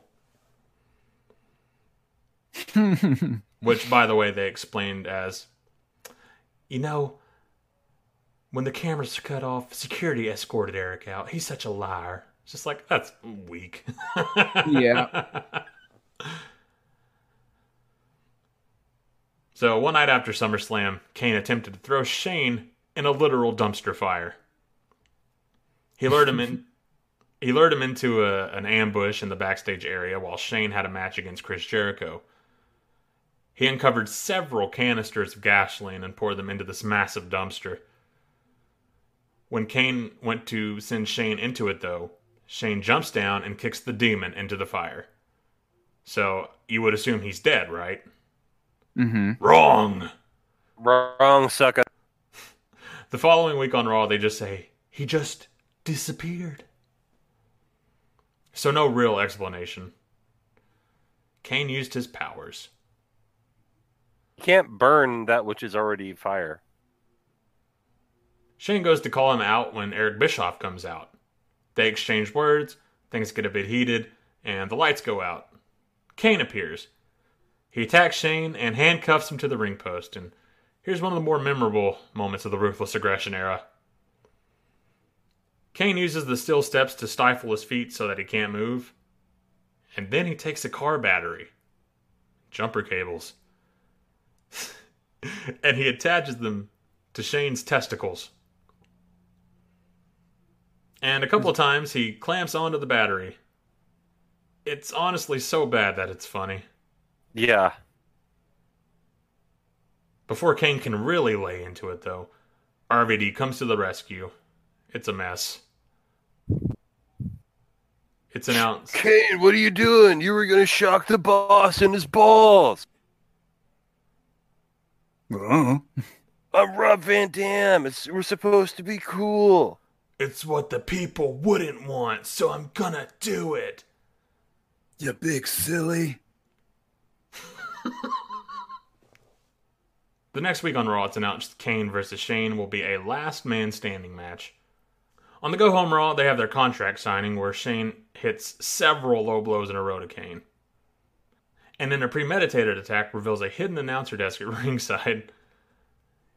He sets up Kane on it, hitting him repeatedly with a chair, and then hits an elbow drop onto Kane through the table. And I gotta say, that opening package was pretty great.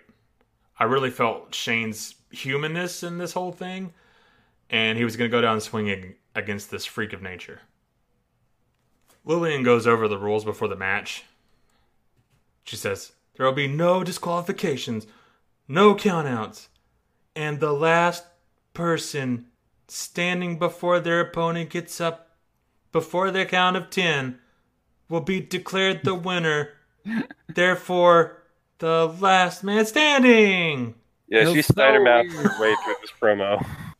Got a mouthful, rule number 3. So Kane's introducing some new threads here. Just the pants. Pants and his big old nipples. Big Pants Kane. Which I think it looks better than weird onesie Kane without the mask. Yeah. On his way to the ring, Shane attacks him with a steel chair, and we are underway. Ding, ding. Kane... Sexy bell ring. That's how you start it. It's Rico. Dance. When Kane's involved, things get hot, baby. Kane gives chase. Shane, getting in and out quickly, gets a shot in the face of Kane with the chair. Then once more. Huge shots to the head. Kane sits up, but Shane gets another shot with a chair. Kane gets up, and Shane does a fake swing, causing Kane to get his arms up, but Shane McMahon hits him below the belt, right in the brimstones. He follows up with shots to Kane's knees. Shane then rams Kane's knee against the post. At this point, I pick up that they're talking about Eric Bischoff on commentary, and JR asks, "Have I told you Eric Bischoff is a no-good, shady expletive?" Have I told you that he's a big doo-doo head? Kane kicks Shane towards the barricade, allowing him to roll out of the ring. Shane then chop blocks Kane twice, followed by slamming his head against the steps. Shane starts jabbing away at Kane, but Kane shoves him over the barricade. Shane then mounts the barricade and goes for a splash, but Kane deflects it. Kane then picks up the steel steps and whacks Shane in the face with it. Kane brings him in the ring and starts kicking him around. He signals for the chokeslam and connects with it. He then rather flamboyantly tells the ref to start counting. Yeah. He's like, "Yo, go ahead and count," or whatever he said. Please count. The way he moved his arms was a little funny. Shane uses the ref to pull himself up. Kane goes for a big boot, but inadvertently hits the ref. Kane goes to what looks to be for a tombstone, but drops Shane. And it sounds like he says, "Wanna go see your mom?" Yeah. He exits the ring and gets the bottom layer of the steel steps. Kane goes to tombstone Shane on the steps, but he gets out and bulldogs Kane on the steps. He kind of botched it too. I think Kane went down too slow or Shane came down too fast. Either way, disconnect. Shane then baseball slides the steps, hitting Kane in the process. He then shoves the steps into the injured knee of Kane, and then he traps him, placing the steps above his legs. He's setting up for a coast-to-coast, and you would think these steps would protect Kane as thick as they are. Well, I like that they added the extra sheet of diamond plating to the bottom so there would be something to impact against Kane's face. Mm-hmm. Nevertheless, he connects, and the crowd goes nuts. That's what the crowd does. JR informs us, "Those steps aren't made of Hershey's chocolate." So corny. That was the lamest line. They made a Hershey chocolate, folks. I tried to take a bite of her teeth. I would know. I tried earlier. Shane goes towards Kane after a while of both men being down. Yes?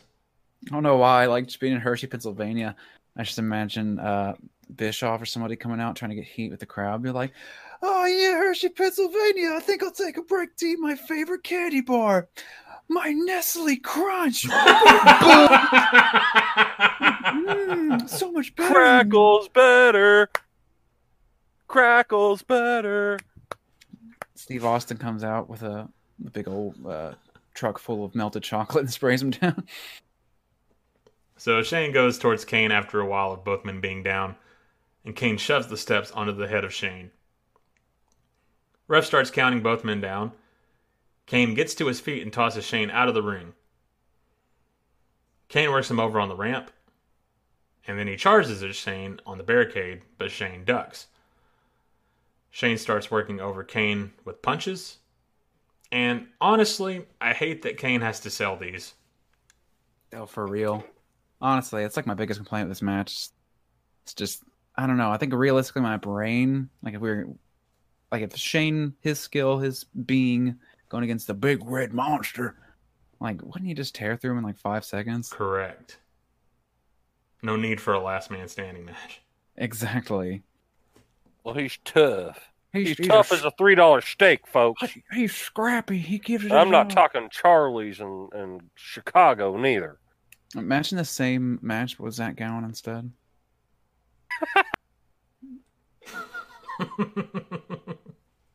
Like, people would be like, "This sucks. It's unbelievable." But he can't get back to both feet. He would lose very handedly. Can you imagine how long it would take him to climb the Titantron? Wow. What if he's like in a CrossFit and like does it handedly? Oh man, handedly? He's like a Joe Swanson. We can't do it leggedly. He's not. No, he's not. He's skinny boy. Kane fights back and throws Shane against the Unforgiven sign at the top of the stage. You know, Kane was breathing so loudly, I thought Stephanie's phone was vibrating. Nope, just Kane. Gross. I was like, is someone calling? He's like, no, it's Kane. Yeah. He was like, no, I'm just kidding. He was breathing in your vibration pattern too, which was weird. Before Shane can break the 10 count, Kane brings him up and throws him a few more times against the sign. He then brings him over to the announcer area and throws him headfirst like a lawn dart into the table. Shane's down, so Kane goes to the top of the perch and then throws the announce table to the ground. That happened, like as I mentioned, I watched the show while we're doing it, and right as you said that, he flipped the table right when you said Kane flipped the table. That was kind of awesome. The camera misses it, so you assume Kane has thrown a table on top of Shane. But no. Shane emerges from the corner and attacks Kane. I hate seeing Kane and Shane so close together. Mm-hmm. Shane then hits Kane over the head with some sort of metal sign, and then hits him with the boom camera, which was a fun spot. As soon as it happened too, I'm like, oh, that's broken. So Kane is down. Shane then drags Kane up whilst choking him with the cables on the announcer's perch. He gets him up. Kane, however, goozles Shane. But Shane hits a low blow followed by a DDT. They show a replay of Shane hitting Kane with the boom camera, and you see where the lens cracks upon impact. Just an unlucky spot. I think it's really cool, though. Agreed. Certainly not a cheap move, but it's a cool one. Yeah, when you're the boss's son, you get to do stuff like murder. He hits Kane with the monitor several times while the crowd chants something I couldn't quite make out. Candy cane, candy cane. That's what they're saying. He looks up to the stage, so I assume they're requesting he jump off of it. So he does. They're saying, kill yourself, kill yourself. Basically, shoot. He climbs to the top of the stage, jumps off, but Kane moves. Shane crashes through the stage. And this costs him greatly, and only pays off in the fact that he has landed the Pepsi Blue Splash of the night. And now it's time for the Pepsi Blue Splash of the Night.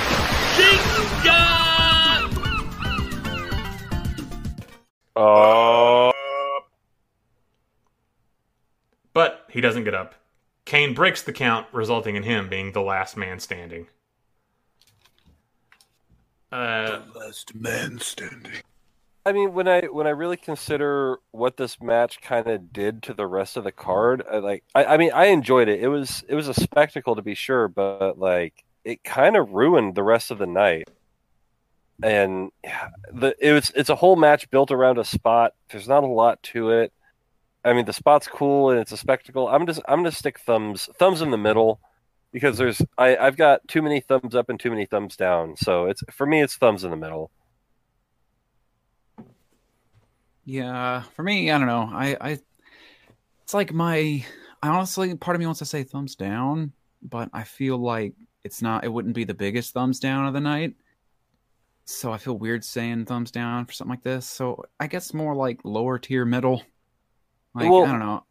What I was getting at is like, it seems like after this spot and after this match, the crowd never gets back into the event. And so for me, it's like they saw what they came to see. And to me, like, that's what kind of puts it at a thumbs down territory, is because it's like, okay, that happened. Now we're bored. Yeah, I mean, with that, yeah, I definitely would say it's a thumbs down worthy. Like, I don't care too much about Shane McMahon. Like, his shtick's gotten old for me throughout the years. It's like, come in, do your little whipply dipply punches, do your little dance, and then jump off something big. Like he's not really a wrestler. It's not very entertaining to me. But that's and the especially thing. I'm sorry to interrupt, but just Shane McMahon, when he comes back, it's always a big deal, and everyone's excited to see him. And I don't get it every single time. But it always fizzles. Yeah, exactly. And especially with an opponent like Kane, like building him up. Like, you look up his mask, he's crazy, he's unhinged, he's dark, he's evil. And you have him up against Shane McMahon. Like, that's just, I don't know. That's not really a feud I'd on paper be interested in. And I don't know. I was just so about all this. So I guess I lean more towards thumbs down, yeah. I have thumbs in the middle with a question mark. Yeah. I feel like I should say I liked the match, but I don't know. I'm conflicted about Kane not destroying Shane. Mm-hmm. Kane just won in such a non-convincing fashion. Yeah, it just seemed like, just by the hair of it, the skin of his teeth. The hair of his teeth, ew. Just by the skin of his teeth. Kane won by the skin of his teeth. I'm like, no, he's a massive dude. Shane's a nobody. Come on. He won because Shane made a dumb move. Yeah, exactly. Yeah. It wasn't his actions that caused Shane to lose. And so, I don't know. Some fun spots. It's fun when Shane jumps off things, but something was missing. And perhaps it was Kane not just decimating Shane. That would have been cool. This didn't need to be last man standing. You honestly, if you're going to make this story about Shane seeking retribution, like, that's fine. What if they made it a 60-minute Iron Man match? I feel like they tried to pay off too much on this pay-per-view. Yeah, for sure. Like, there's too many stories that they're trying to end. Like, they're trying to end this, at least an act of the Test and Steiner story. They're trying to end this story. They're trying to end Goldberg and Triple H. Like, I don't know. It seems like they're just trying to do too much with a B level pay-per-view in freaking Pennsylvania. Hershey, Pennsylvania. A bunch of people too fat to get off their butts and cheer. Boo! Drake's got that nuclear heat. All right, Jake, what I need from you right now is to cut a heel promo on the city of Hershey, Pennsylvania as a member of La Resistance. Go. Okay, I need you to cut my music. Thank you. I look around and I see a bunch of people here, and they are fat. This sounds a lot more like Razor Ramon. They're all fat because instead of a paycheck, they just go to the company store and get what they feed their fat American families. More Hershey's chocolate. The only time someone in Hershey, Pennsylvania eats healthy is when they have a Hershey's with almonds.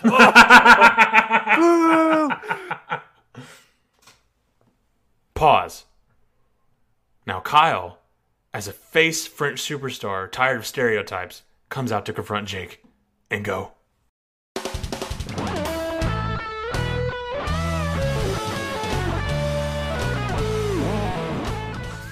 Hey, I'm from France. We like arts and art and all that. We're not a bunch of douchebags like you. It's nothing to do with nationality or where we are from. It's just the person, and that person's a douchebag. So France is cool, everybody. Okay, thumbs up for France. Still gay. I didn't want to be your friend. I challenge you to a last French man standing match. How about a big sweaty French kiss match? How about a frog leg match? What are the rules of a French kiss match? You will find out at Unforgiven. First person's tongue who gets too tired loses. First one to get pinned for 3 seconds. Same rules as a regular match. It's just, with your tongue. Very well, fellas. Bust out a little chair. We cut backstage to Stone Cold drinking some beer and watching television. What if it turns out he wasn't even watching the pay-per-view? It was like, hey, Days of Our Lives is on. I'm gonna crack me open a beer. What? So yeah, he's watching TV, presumably the pay-per-view. Mm-hmm. Chris Jericho approaches him and asks, remember this past summer when you told Kane you wanted to see a monster? Well, you got one, Steve. And look at Law Resistance. You're just winning people over left and right through the locker room. So Steve gets up and he responds, I done told you, Chris. You got a problem with me, you take your best shot. I thought you were going to say you got a problem with. I thought you were going to say, I don't know, Chris. Got a good point. Maybe I should listen to you more. Chris Maybe says, I have got a little big for my britches. Chris says he's not going to fall for his trap. He says there's more than one way to make him crack, and he's going to do it by getting inside his head. At this point, like, I have to imagine with somebody off camera going, hey, we got time, kill it. Because after this, it felt like it was all improvised, just kind of mildly sloppily, because Steve kept cutting off Chris Jericho. Did you notice that? I don't know. I guess I could see that because I guess they had to patch up everything because of the match. Mm-hmm. But I don't know. It's hard to say. We cut to JR and King at ringside, and JR says, we've been in this business since the 70s, and neither of us have seen anything like what Shane did coming off that stage.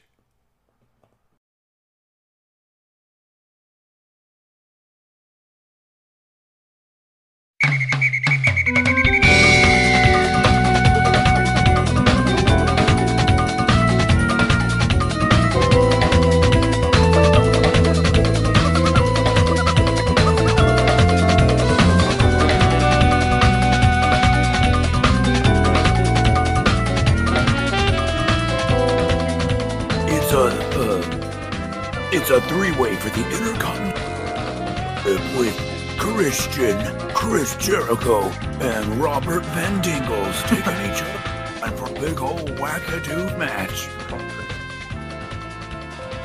Not much to say with this one.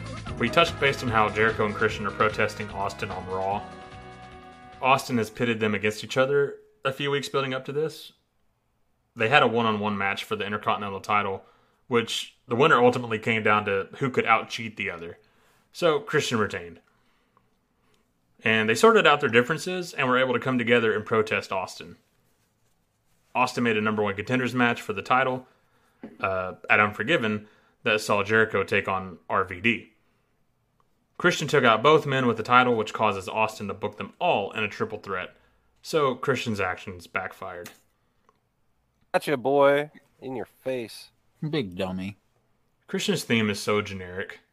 It's really bad. I'm just so bored by it. And it's not the Christian, at last you're on your own. Like, I like I like that one. This one isn't that. Why'd they change it? But if it was that, we would like it. But it's not that, it is this. It is not bad. That, it is this. It is bad. Jericho and Christian team up on RVD to start with virtually no reaction from the crowd. Yeah, this crowd is burned. Mm-hmm. They whip him, but he flips over both of their backs and hits both dudes with a drop kick. Oh, did either of you guys see the sign, the RVD sign that was just the DVD logo, but instead of a D it was an R, and instead of a disc it had the yin yang? I did not. No, I did not see that. It was such a lame sign.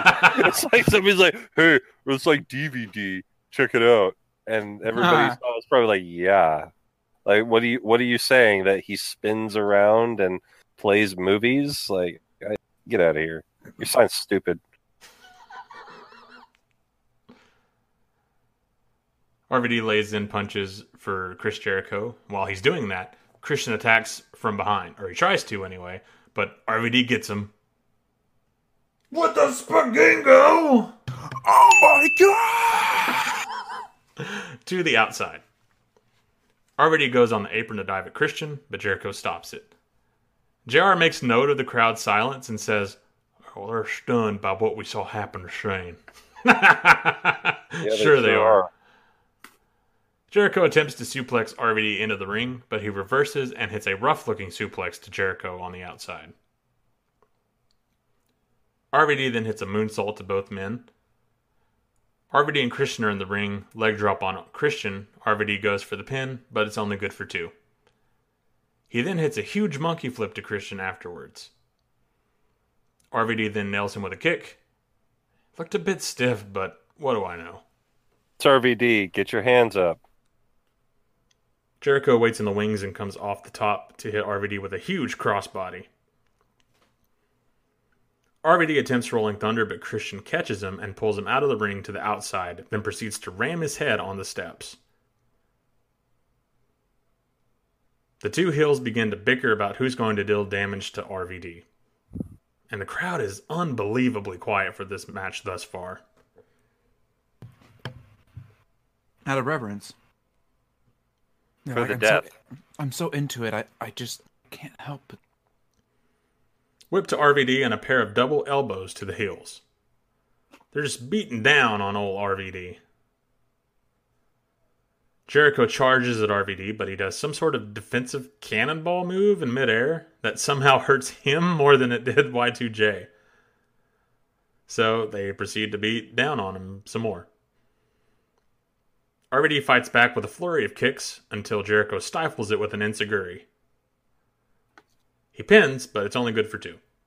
Jericho pulls him up by the hair. Nick Patrick says, "Watch the hair!" and proceeds to count. It's no disqualification. Why are you counting, man? I don't know. They go to double team RVD, but he gets a huge double DDT on both dudes. Jericho and RVD are having back and forth, and the crowd is insanely silent. It's literally like a match in Japan. You can cut the awkwardness right with a knife. At least with matches in Japan, like you can tell, like they're silent, but it's paying attention. Yeah, like you can tell, like they're focused because they're like, "This is good." This is like people are on their phones and looking through all their little digital camera photos and going up getting a beer for the IC title too. And it's like I love the Intercontinental title. It's probably my favorite title. But yeah, nobody cares. Yeah, man, it did not have title match energy for sure. It's when RVD hits a plancha on Christian that the crowd finally reacts. Jericho hits a springboard dropkick on RVD to take him out momentarily, and Nick Patrick starts counting because the men are out of the ring, and JR says, "I don't know why he's counting. You can't have a count out in this match. Maybe it's just instinctive." Nice job burying your referee there, JR. Well, hey, it's deserved. 100% deserved. Like, if you don't know the rules of the match, then it's fair game. You can go and get. Because what happens if he counts to 10? What are you going to do then? Because then you got heat in the back. At least you just look stupid by not following the rules. Yeah. Back in, Jericho chokes RVD with his own wrist tape. The saddest fans clapping spot you ever did see. They try to rally on RVD, and he's miming words like, "I can do it." But it just feels like if he talked, you'd be able to hear him crystal clear. It's that quiet. RVD goes for a Hurricanrana when Jericho reverses into the walls of Jericho, and out of nowhere, the crowd erupts. But it's always fun to get a walls reversal. Christian breaks it up. Hey, guess what? What? Cool, thanks for the insight. Christian breaks it up and goes to pin RVD. Jericho pulls off Christian, so they start fighting. And I have noted here, Kyle's doppelganger is sitting front row. No, that was me. I have a time machine. You were in Hershey, huh? Yep. I was getting some of that delicious chocolate. I'm not a big fan of Hershey's. Like, I like cookies and cream. That's a good one. But like the straight up Hershey bar, not a fan. I like their special dark chocolate. I think it's good. I'm not a big proponent of dark chocolate either. I wasn't until recently. Now I just can't get enough. I freaking love dark chocolate now. Really? Yeah. I mean, if you're cooking sugar, I guarantee your tastes have shifted a little bit, and you probably would dig dark chocolate. Maybe. Baby. Back in, and Jericho hits a top rope elbow on Christian. Christian nails Jericho with a reverse DDT, which JR calls an unprettier, which Wrong. Christian uses his feet on the ropes to pin Jericho, but the ref stops his count because it's not legal in a no disqualification match. This ref is just he's a little crazy. He's a little bit of a wackadoo, as I'd say. What did he do? Like, what is he smoking? I don't get it. You're a professional referee. He's getting a contact high from RVD, probably. That explains it. It's Robert Dingle's fault. It's friggin' Robert Van Dingles.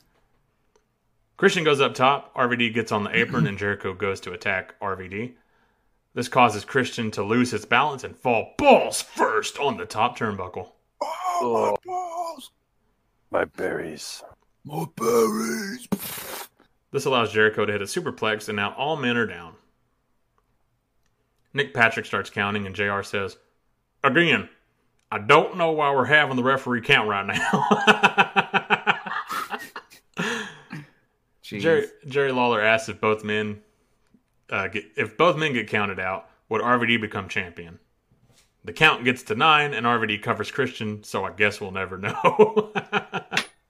You can kind of tell that they're just trying to come up with something here. Like, well, let's see what happens here, JR. Whoa!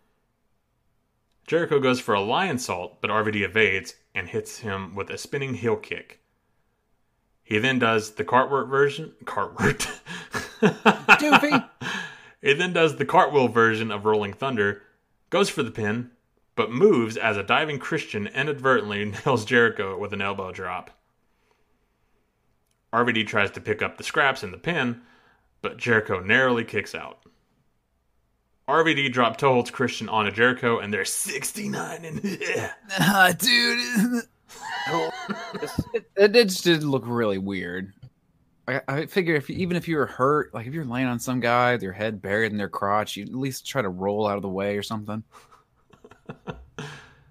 RVD goes up top for the 5-star frog splash and nails both dudes. Both dudes while they're 69 and yeah, dude. Nailed him, bro. RVD covers Jericho, but Christian breaks it up. RVD, come on, guys, break it up. No 69, and that's for Edge and Lita. RVD goes to do a super electric chair drop on Jericho, but Christian comes in and power bombs both men while RVD electric chair drops Jericho. Huge Tower of Doom spot, in other words. And the crowd goes nuts for it. That's the only thing they've got up for, really. They go nuts. They recharge the batteries. Oh, I'm sorry. They go, more specifically, they go almonds for it. Hershey's with almonds. The match ends. That was the most sarcastic laugh ever. The match ends when Christian brings in the belt. RVD goes for the frog splash, and Christian uses the belt and his knees to deflect the impact. He gets the pin and retains. And I'll say, thumbs in the middle, slow start, but some cool spots. But some really questionable spots as well. Yeah, thumbs in the middle for me too. It had its moments. I didn't hate it or anything. It was fine. It's just, it didn't really, I guess, get me as much as I thought it would. I mean, having Jericho, RVD, and Christian there, all three of those guys rule. But I don't know. Maybe it's just the fact that, you know, the crowd was dead for most of it. It just kind of killed the energy and just made the whole thing feel just a little weird. But yeah, thumbs middle. Yeah, not to turn this into a current product podcast, but the crowd really is so much an important part of wrestling. Like, it's really the only thing that on TV that is so reliant on crowd interaction. And when you don't have it, and it's apparent that you don't have it because they're not into it, it's rough. It's hard to watch. And Yeah. But I mean, everyone did well in this match. Like, everyone did what they were supposed to do. They tried some stuff that didn't really work, but like, they tried. But that's only good enough to get you thumbs in the middle. Yeah. We cut backstage to Triple H being interviewed by, as The Rock says, that masturbating Mark Lloyd. I haven't seen him in forever. I thought it was a SmackDown announcer now that I think about it. But he's here on Raw. He's not the big ugly hermaphrodite Kevin Kelly. He says most people think Goldberg can and will beat you. What are your thoughts? What a way to intro the interview there. Yeah. Triple H says, "Let me tell you of a fable." Oh my god, this was the lamest thing. And then Vince says, "Let me tell you about a sable, pal." I put her on the table. On Stephanie's table, you know.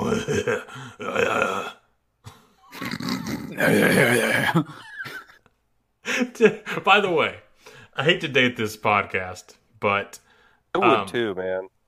Can you imagine dating any of us? Shut your mouth. I hate to date this, but they just did this thing on WWE 25 years of Triple H. I watched a YouTube clip because they brought out Vince McMahon, and they just buried Triple H the whole time. Well, he said he came out and roasted Triple H. I'm like, all right, I'll watch that.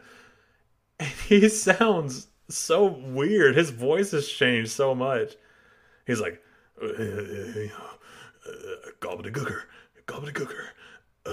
You remember that, Triple H? You remember I did that for months? And they're like laughing in the ring and stuff because I guess they're around him so much they can understand what he's saying. But I legitimately had a hard time understanding just what he was saying. He's like, oh, sounds like a little old man. Katie Vick, you remember you're naked in the casket. Katie Vick, never mind that. I love you. It was so weird. Everyone liked it, but I was like, what? I couldn't understand anything he said. It was very weird. Katie Vick. But Triple H says, there once was a man who destroyed everything and everyone in his path.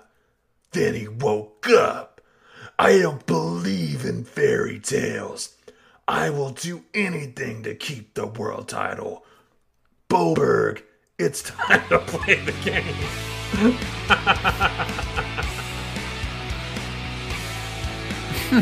Cut to a break. We'll be right back.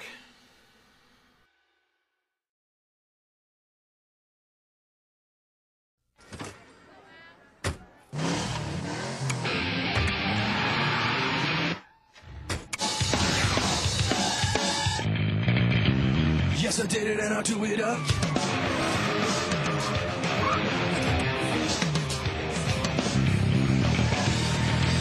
Time and time again, you think about yourself before you think about me. Time and time again, you think about yourself before you think about me. Hey! Crank it up! Pepsi Blue, a fusion of berries with a splash of cola.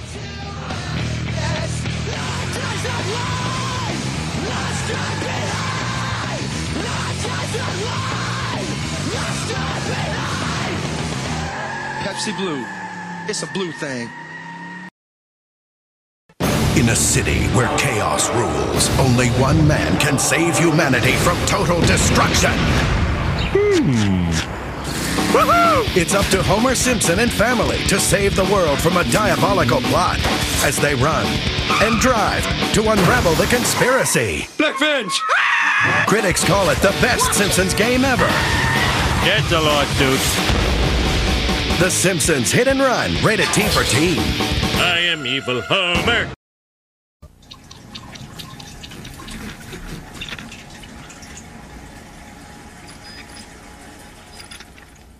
FIFA Soccer 2004, rated E for everyone.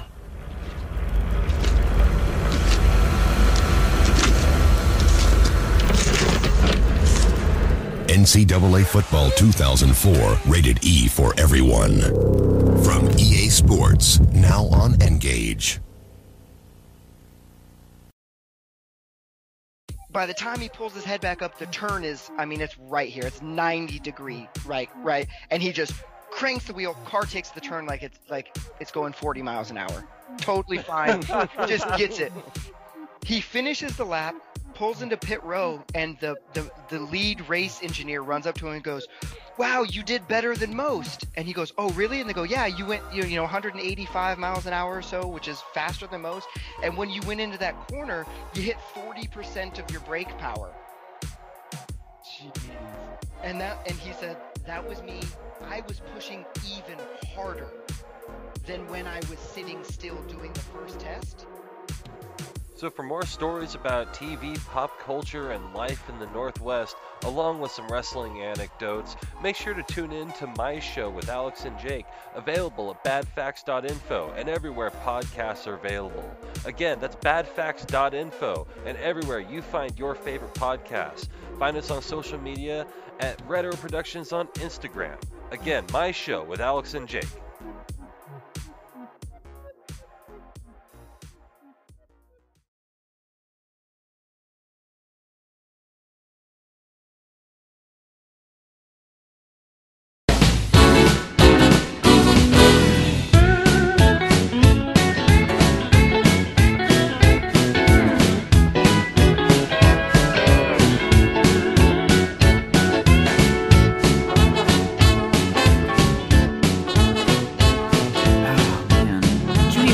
This a match?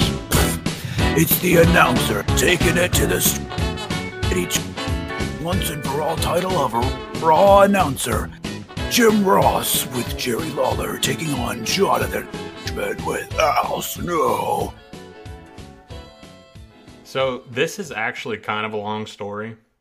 This dates back to February of 2003. Around the time Eric Bischoff broke a cinder block over JR's head. I forgot about that. Good God. They've just been fucking running JR ragged this year, I swear. When JR couldn't fill his role, whether he was fired or assaulted or quit or all of the above, the coach would humbly fill in. 1 week after WrestleMania, Jim Ross walks out on the job, and this happened because Eric Bischoff unfairly fired Steve Austin. In May, just a few weeks after that point, Austin was named co-general manager, and with that, he brought back Jim Ross. Austin brings all the men in the ring and informs them, it's a two-man job, and then proceeds to hit a stunner on Coach. So what do JR and King do? Do they look in astonishment? Do they say, why would you do that to our friend? No. They celebrate, raise their arms in the air, shrug their shoulders and say, oh well. When Kane burned JR... Sorry, I paused because I was expecting a... Oh, sorry. Coach filled in for a few weeks until he could come back. On the August 11, 2003 episode of Raw, Jim Ross finally returned to inform Bischoff he would sue him. I'll see your ass. Later on in the episode, Jim Ross comes out to the announcer table and just stares at Coach. It's kind of like if you have a sibling and you're playing a game, or a cousin or whatever, and they just walk in. Mom said it was my turn to play. It also, like, to me, it had the boy. It's like when the dad walks in and the son's sitting in his recliner. It's like, get out of my seat, boy. Also, yes, that's probably a better analogy, honestly. Yeah. So Coachman very apprehensively takes off the headset, shakes JR's hand, and removes himself from the position. All the while, Jerry Lawler is mocking him. He tells him to take the hint, and also says, this show will be a lot different without Coach around. It'll be better. Woo! So Coach is out for revenge. For his actions at SummerSlam, Coach is named Raw Employee of the Month. Coach says he was genuinely hurt by what they did to him, and that no one even noticed when JR was gone, because Coach did such a great job. And he kind of deflects blame on Austin and says his hand-picked announce crew are just the worst. Even though they predate Austin by several years. Right. You can kind of see how the heels on Raw are out to blame Austin and protest to get him out of power. Christian comes in and complains about how people are overlooking him. So Austin puts him in a match with Jerry Lawler for the IC title. Coach interferes, costing Lawler the title, so Austin books a match with Coach and Lawler for next week's Raw. During this match, Al Snow comes out and tells Coach to stop embarrassing himself and to just give up, and they use this as a trick to lure Lawler into an attack by Al Snow. This gives Coach a victory over Lawler. So, as a result of all these things, Eric Bischoff makes a tag match for Unforgiven, with the winners assuming the announcer position going forward. The intrigue. I can't explain why, but when JR made his entrance, I just laughed my butt off. He's a big fat guy in a jersey coming down like, hell yeah, I'm a whoop man. Also, I know this is going to probably sound weird, but the Oklahoma fight song, I always put the words to Peanut Butter Jelly Time at the end. He goes, peanut butter jelly with a baseball bat. I'm gonna do that forever now. Oh man. Peanut butter jelly. Peanut butter jelly. Baseball bat. God dang it, Levi. Now that's gonna be what I hear every time I hear that song. I've heard it like for forever. That's the first time I've said that out loud. Peanut butter jelly with a baseball bat.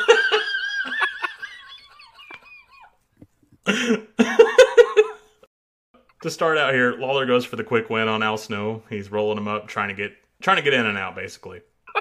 The Fred Durst strategy. Keep rolling. But Al Snow kicks out. Al works over Jerry in the corner, but Jerry fights back with punches. Jake, are you okay over there? It just keeps replaying in my head. I got it. I'm good.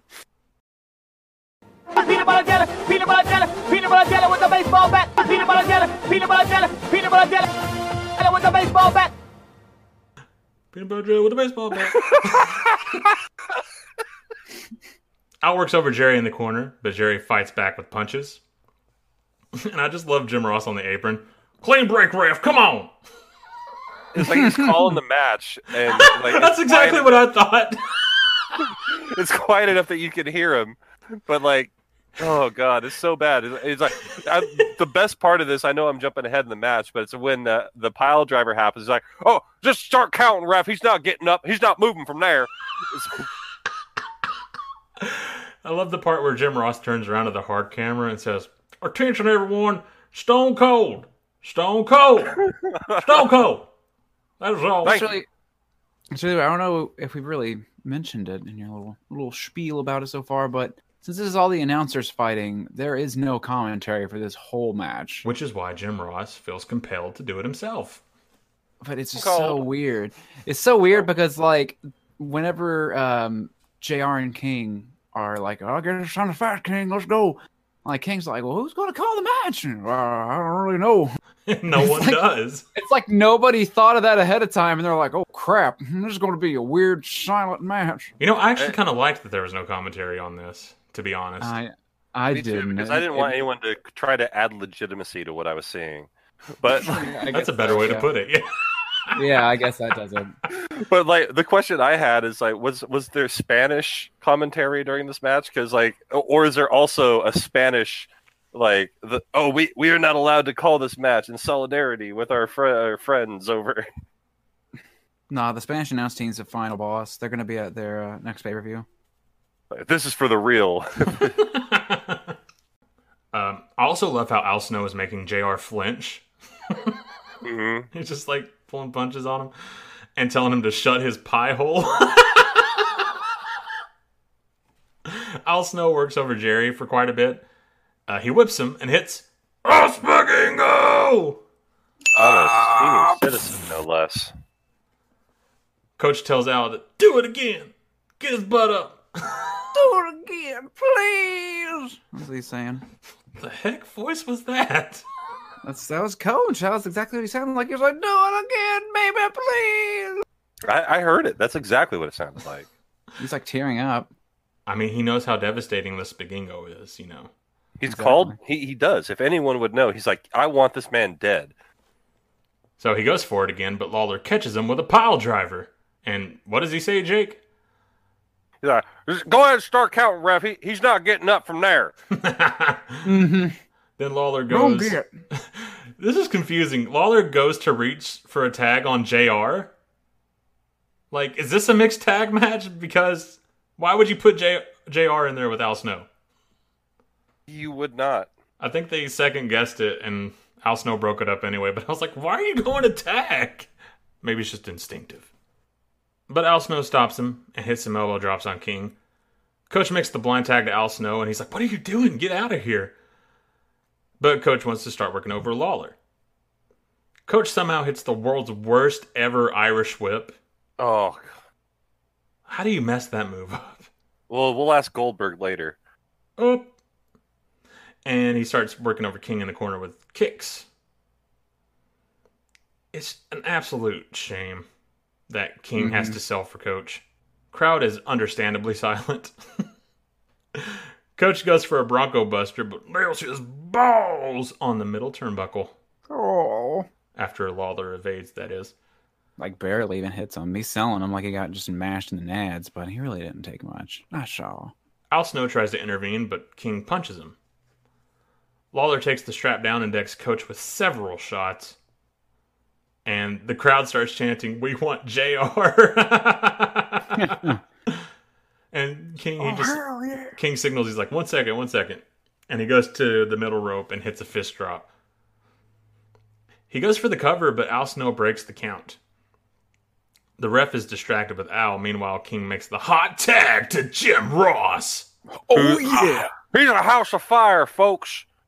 I never thought I'd say that. He starts like clearing house. He's like just mash people left and right. He does like a freaking pop-up insecurity. It's crazy. Dude, seriously, clothesline, drop kick, step up insecurity, Tiger Driver 98. It was fantastic. And a Canadian Destroyer. And a Canadian Destroyer. And then into a submission. He ends it all a top rope just to make sure he gets to the period on the sentence. He does like a 540 splash. And then pops up and goes, "Everybody, let's go!" And then, yeah, the crowd. Then he kips up and goes, "Boom, boom!" He hops up. He's like, "People are doing a baseball bat." The crowd pops for it, though. The ref is telling Al to get back to his corner. He has his head turned so that he doesn't see JR kick Al in the balls. So JR then does that. Afterwards, he sends Al Snow over the top rope with a clothesline. Just like he whacked him in the chest with it. Yeah, it literally just like it whacked him in the chest. Like, get out of here. I'm giving him a lot of credit when I say clothesline, so yeah. Yeah. All Jim Ross's moves get credit. This is on a curve. We're grading on a curve. It's ridiculous. JR with a massive clothesline to the back of Coach starts kicking him in the ribs. Dude, the best part of this is coming up, though. Is this where he jumps on him? Yeah, JR mounts Coach and punches him. And what happens? No. He jumps on him, grabs him, and he's like, he looks up at the crowd, and he's like, "Yeah!" Just starts laying the punches in. But it's just so comical because it's like, Coach, he's just laying there, and JR all of a sudden realizes he has this moment where he's surrounded by like 8,000 people. And he's like, "Oh, wait a minute! I need to let them know I know they're here." So he just, yeah. Just the way he says it is so good. Meanwhile, all of a sudden the Big Show comes to the ring. He's like, "You pulled me out of catering for this." What'd you do if? Was he at backstage Raw? It's like, Big Show, no one pulled you out of anywhere. Why are you here? All right, fine. I'll do the brother. No, get out. You're not a Raw superstar. Get out of here. Is there any Parmesan out here? Oh my gosh. So yeah. And Coach is just begging off. Not the face! Not the face! And it's honestly inconsistent because how is he handling Jerry Lawler? But Jim Ross is too much. Right. And to close out here, in an absolutely hilarious spot that I did not see coming, Chris Jericho interferes and drop kicks Jim Ross and tosses Coach on top. Ref makes the pin with Jerry Lawler unable to break the count. Al Snow and Jonathan Coachman are your new announcers for Raw. Jim Ross kicks out at 1. He's like, I wasn't going to let it go down like that, folks. No, he gores him. So Mark Lloyd, he comes out and asks Jericho why he did that. And Jericho explains, it's a way to chip at Steve Austin by costing his Oklahoma buddy his job. Mission accomplished, Daddy-O. Daddy-O. And I'll go first, thumbs up, only because it made me laugh so much. Otherwise, it was truly awful. Yes. Jake, what do you say? Dude, thumbs down. It's just so bad. And especially it's a semi-main event. I feel like they really built this card upside down. Like this probably should have been... gosh, I'm trying to think of what match I'd rather would have had here. Any of them? No, but like, I mean, the Shane match could have gone here. Like, this would have been that would have been a better semi-main. At least the people would have been hot at the end of it for your main event. At the end of this, you're like, oh no, our grandpa isn't going to be on TV when we get home tomorrow.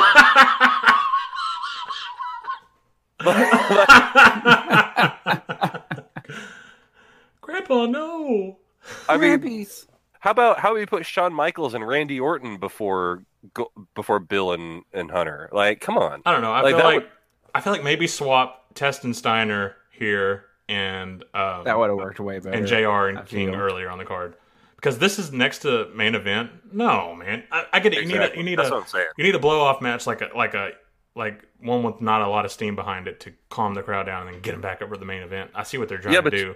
Yeah, you had that with the Intercontinental match, but this match had more heat than Test and Steiner, so put that there.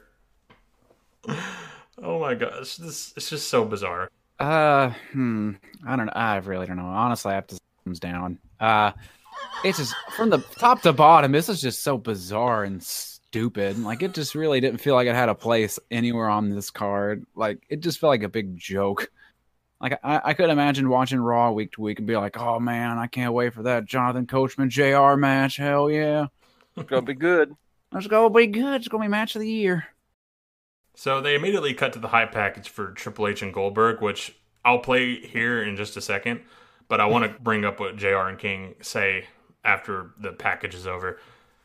They're kind of looking at the camera, dejected. Well, actually, I forgot to say, when they lose the match, JR has his hands buried in his face, like, no. You can hear him like,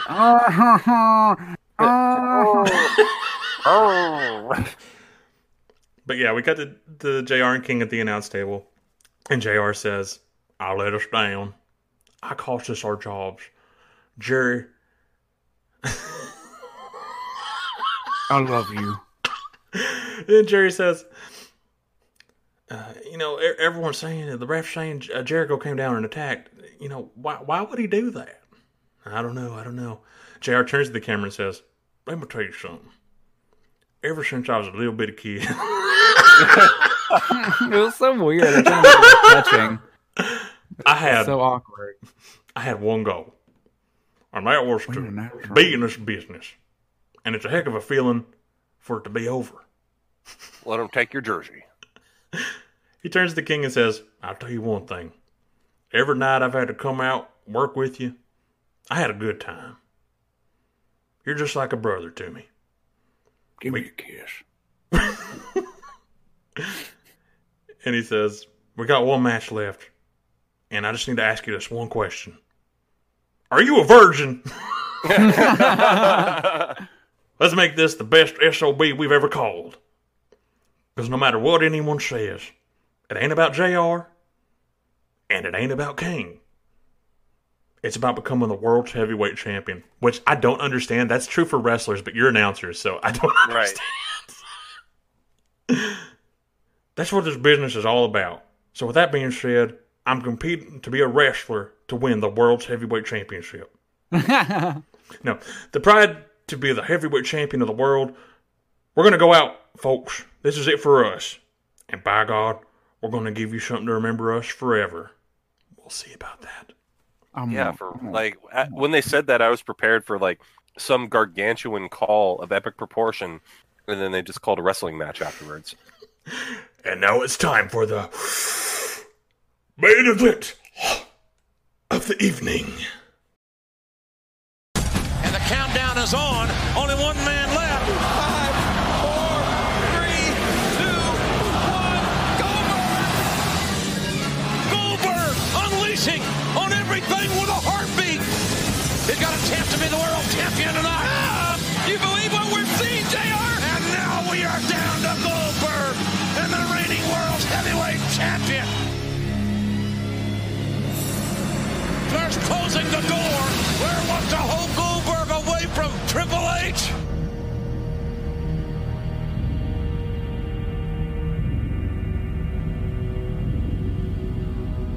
Oh my God! I can't believe my eyes. Triple H is like a trapped rat in a corner. God Almighty, this is getting ugly. Hey! Wait a minute. Look at this. That's a sledgehammer.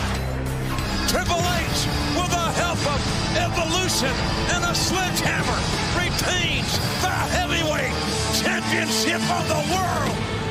This match may be over, but that may not be all that's going to be over for Goldberg.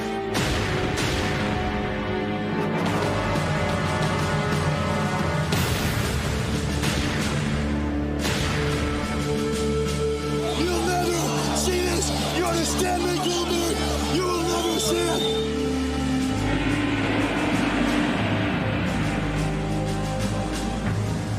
Goldberg's career left for dead at the hands of Triple H.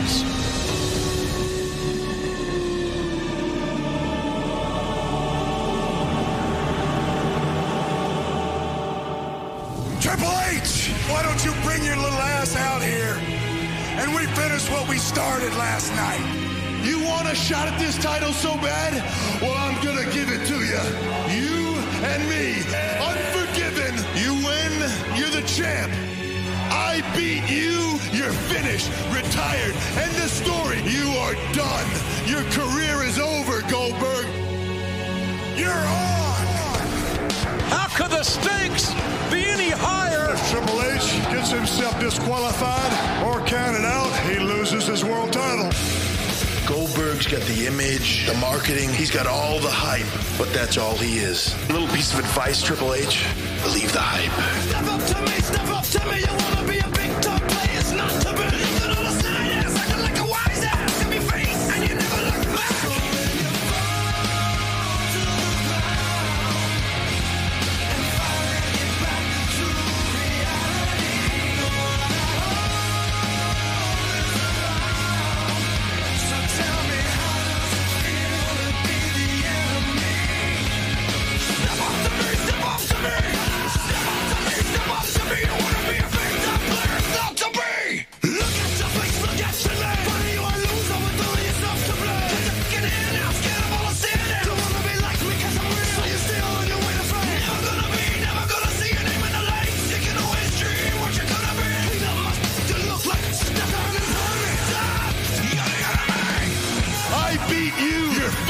Retired. Your career is over, Goldberg. You are done. Triple H, if you haven't figured it out, you're next. Step up to me, step up to me. Step up to me, step up to me. Step up to me, step up to me. You wanna be a big time player, it's not to me.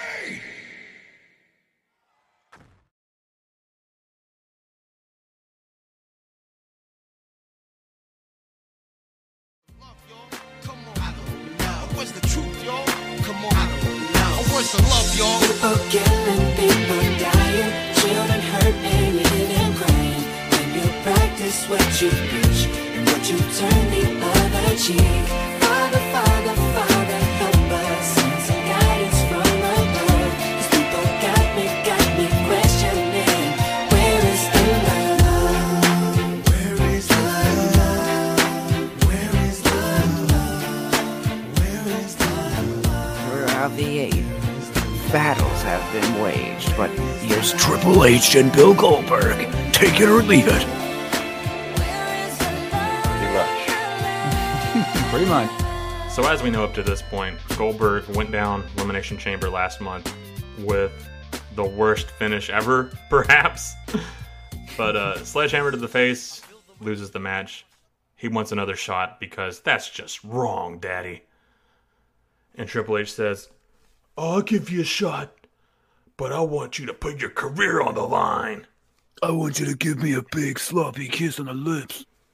And Triple H even goes as far as to say, you know, when you lose, you don't get to do something silly like go to SmackDown and wrestle. You can't get in another ring for good. But somewhere along the way, they changed it to just WWE. And I don't understand that. But, well, it's because WWE doesn't believe in the indies. But that, I mean, that was the point. You don't get to step in another ring ever again, you know. So it doesn't really matter. That kind of gives him the way out when you think about it in kayfabe to wrestle somewhere else. Yeah. I don't get why they backtracked like that, especially when you consider the ending. But either way, that's where we're at now. And Triple H says, "Don't believe the hype." And Goldberg says, "Believe the hype." Don't believe the hype. He's a big Public Enemy fan. Lillian informs us Triple H can lose his title by disqualification or countout. But if Goldberg loses, he must leave WWE. And Triple H comes out first here. Thought that was kind of bizarre. How bizarre. How bizarre. They're just really trying to get Goldberg over. They're trying to get him that last pop of the night. Yeah, make sure his entrance is like, oh, I'm shaking in my boots. Goldberg's coming to get me. And from the jump, the crowd are pumped for Goldberg. They save their energy for this one. Both men lock up to start. Kind of at a stalemate until Goldberg military presses Triple H. He slams him down and he just yells intimidatingly. Triple H rolls out, but he comes back in and starts working the arm of Goldberg. He goes for a suplex, but Goldberg reverses into a flip suplex of some sort. They go back and forth with punches. Goldberg whips Triple H in the corner. He rebounds off of it and walks right into a spaghetti-o! Oh my God! Triple H on the apron slingshots Goldberg and then tosses him out of the ring. He comes back in almost immediately and hits a couple of clotheslines. Goldberg hits a double arm underhook suplex on the game and then sizes him up for the spear. He attempts it, but Triple H is too cerebral for that. He hits him with a high knee. That Harley race like high knee. High knee. Dr. High knee. A big ass. He then follows up with clotheslining Goldberg outside and then rams him into the still post.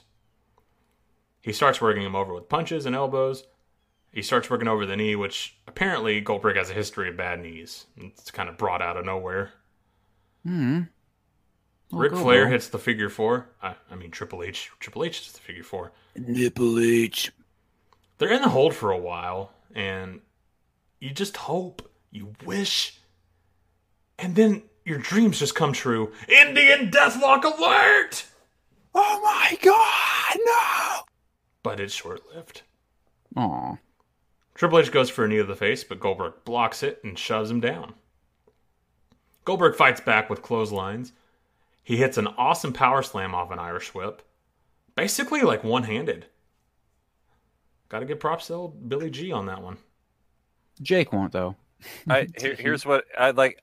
You guys are burying me kind of here. Like, I said one controversial thing about Goldberg and his deserved. I'll say this. He grabbed the Irish whip with the wrong hand. Oh, come on. It's not burying. It's just your bit, baby. You don't like old Goldberg.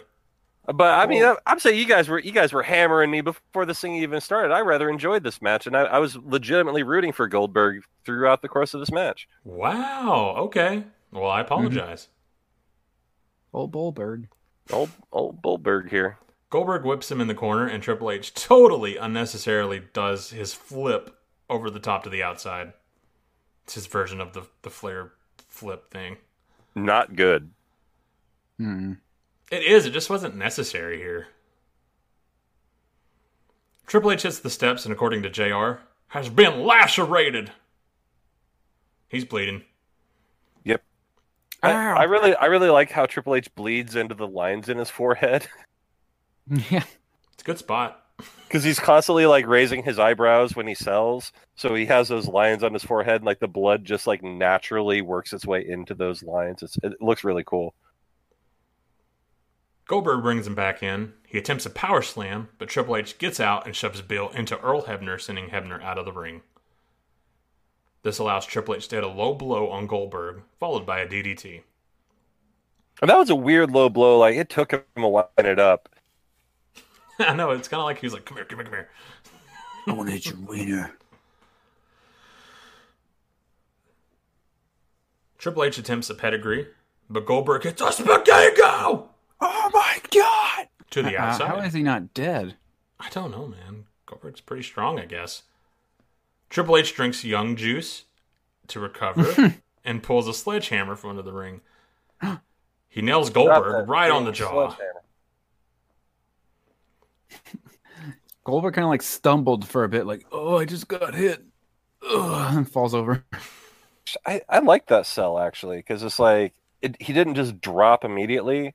It's one of those, because I've done this thing. Have you ever done boffing? Do you know what boffing is? No. Mm-mm. Well, it's like fighting with foam swords, basically. And I remember one time I was fighting one dude, and he came across and he caught me in the jaw with one of these foam swords. And like my head snapped, and I kind of looked at him for a second, and then I fell down. It's like, so like when I see that, I was like, yeah, that's what it looks like sometimes.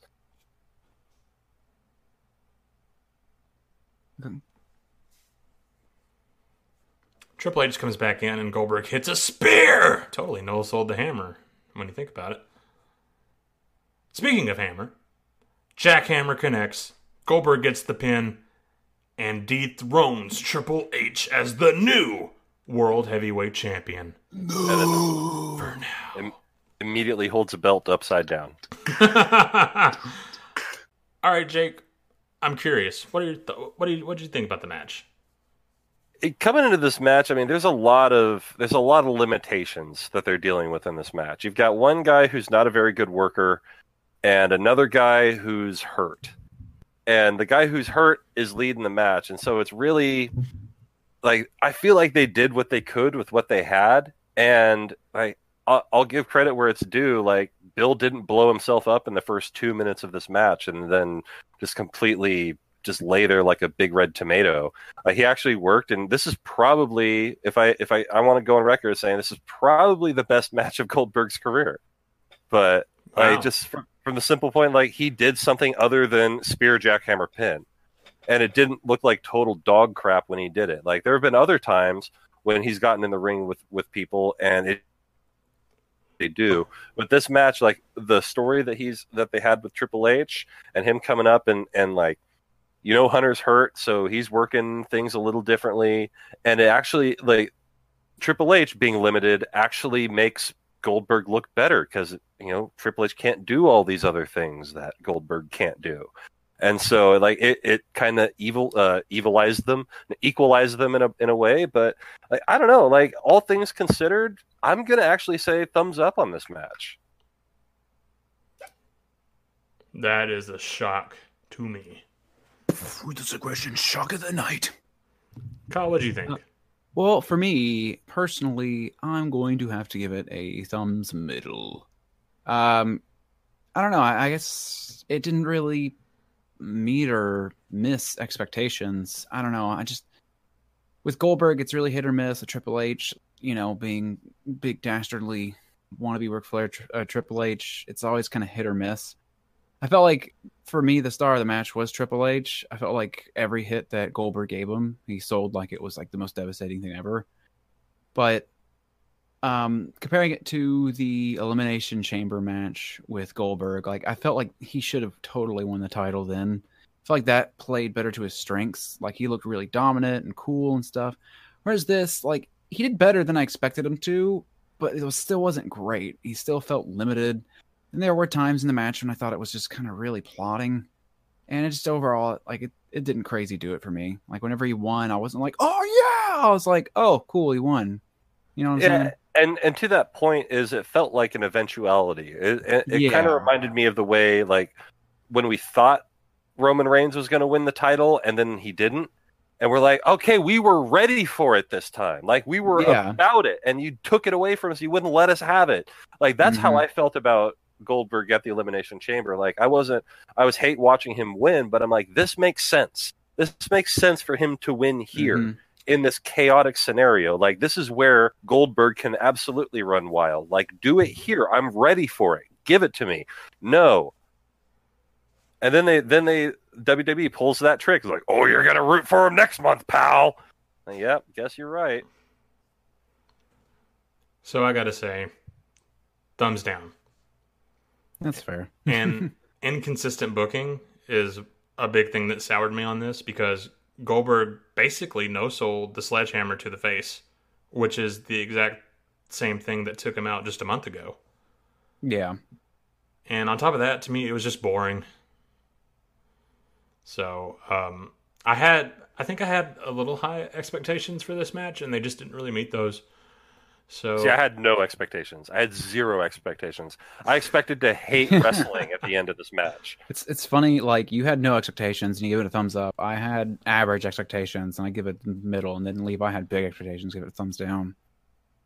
Because I really, you know, just I appreciate for Goldberg. I appreciate Goldberg for what he is. I don't really have, like, for instance, Jake has sort of like a Bret Hart deal for him, which some people do.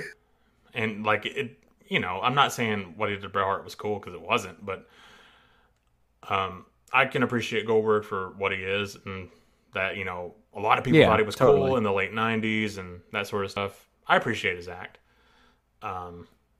So I don't come in with, like, this bias or anything.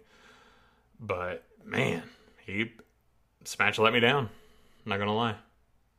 Oh, I'm sorry, Levi. You want a hug? Yeah, come here, man. Give him a big old kiss. What are you doing? Kiss of the night. Jackhammer. Oh, no.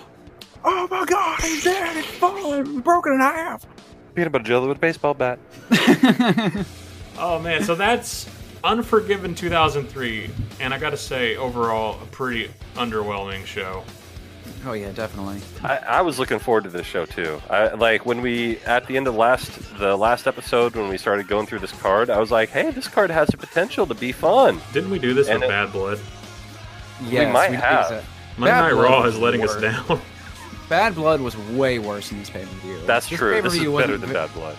Yeah, this wasn't But that's very the problem. good, At least with Bad Blood, we could, like, so... talk about how awful it was. But this is just kind of subpar. There. Yeah, exactly. It's like, ugh. So before you were like, oh, hey guys, you got anything to add? It's like, no. Yeah, like, it's just how this pay-per-view was. There wasn't really much else to say. Yeah, with our lack of input, but there wasn't a lot to say. Like, it was just wrestling. Yes. It wasn't exciting, it wasn't funny, and it wasn't weird. It was just wrestling. Except for Jim Ross and Jerry Lawler's match. That was... Yeah! What would you pick as match of the night? That's probably it for me. No, honestly, it's Shawn Michaels and Randy Orton. That was a really good match. By far. What would be the next one? That would be hard to say. Like, the next best match of the night. It's got to be Jim Ross and Jerry Lawler for me. That's me. As far as engagement, I guess so. Yeah, sure. Yeah, it wasn't a good match, but I had fun. What do you say, Jake? What are your top two? My top two matches, I mean, yeah, Shawn and Randy, and then, God, is it gonna have to be Coach and JR? Well, like, what do you think about the Dudley match? Boring. And that's the thing. Like, there's a match that had Rob Van Dam, Chris Jericho, and Christian in it. Three of my top completely 20 forgettable. Wrestlers. I know. So boring. Just nothing happening. So yeah, I mean, the second best match of the night, JR and King versus. Yeah. Honestly, for me, it's either JR and King just for, like, the stupidity, like fun factor of it, or just the match. I think the Divas I was debating between the Divas match and this one, and that was just a big get Lita over match. Yeah. Oh yeah. What a completely forgettable pay-per-view. Yep. Unforgettable. It should have been forgotten. Unforgivably average. So unfortunately, Ruthless listeners, that was Unforgiven 2003. And we hope Sorry you join about us. that one. We hope you join us next time for No Mercy 2003. With the big. Jake, what can we expect from No Mercy 2003? Man, why do you ask me this? I do not have the card up or anything. All I know is that the Big Show is involved because I saw that he was involved with this, that, and the other.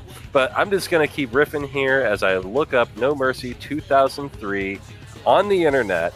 There's a lot going on. Brock Lesnar's the champion. Kurt Angle's here. Rey Mysterio's doing stuff in preliminary matches. Yeah, we have a singles match between the Choo Choo A-Train and Chris Benoit. Big Choo Choo. Big Choo Choo. We've got the one-legged warrior, Zach Gowhan, going up against Matt Hardy version 1. What? He recovered from his broken leg in 2 different places? Nice. I guess so. He's back. John Cena and Kurt Angle in a match. We've got Edward James Guerrero defending the United States Championship against the big. Oh my gosh, I'm excited for that one. Right? It's gonna be good. Everybody. Can we just get to SmackDown, man? Oh my god. Get to SmackDown. In the main event, in the biker chain match for the WWE Championship, this card the Beast Brock Lesnar defends against the Undertaker. That sounds good. This card sounds amazing. I want to get to it now. I'm going to go start watching SmackDown just so I can get ready for this. All right, please join us next time for our review of No Mercy 2003. But in the meantime, if you can't get enough Ruthless goodness, please follow us on Twitter @RuthlessPod, Facebook, The Ruthless Aggression Podcast, and subscribe to our YouTube channel, The Ruthless Aggression Podcast. Jake, where can they follow you? You can follow me on the internet at Red Arrow P on Twitter, Red Arrow Productions on Instagram. Personally, you can find me at JakeTaber541. That's where I say silly things sometimes. Come check it out. I also have a podcast. It's called My Show with Alex and Jake. It's funny sometimes. My show. We release every Friday at badfacts.info and everywhere podcasts are available. So if you want a weekly dose of Jake, tune in. I actually run that show, and I try to keep the other two knuckleheads in line. So if you want to hear my pain, you want to hear me go through some pain sometimes, tune into my show. We've been talking a lot about Dark Side of the Ring, so we've been pretty wrestling-centric the last few weeks. And Kyle, where can they follow you? You can follow me wherever you see the hope in the face of a smiling child. No. Hey, if you want to hit me up, just hit us up on our Twitter @RuthlessPod, and I'll be sure to get back to you. I love you guys. Yes, Kyle's been handing out kisses like crazy. Been handing out kisses like crazy. And if you want to be a financial backer of this show, there will be a link in the description below where you can donate 99 cents, $5, or $10. And that'll help. Or for $420, Kyle will show up at your house and smoke a doobie with you. Yeah, buddy.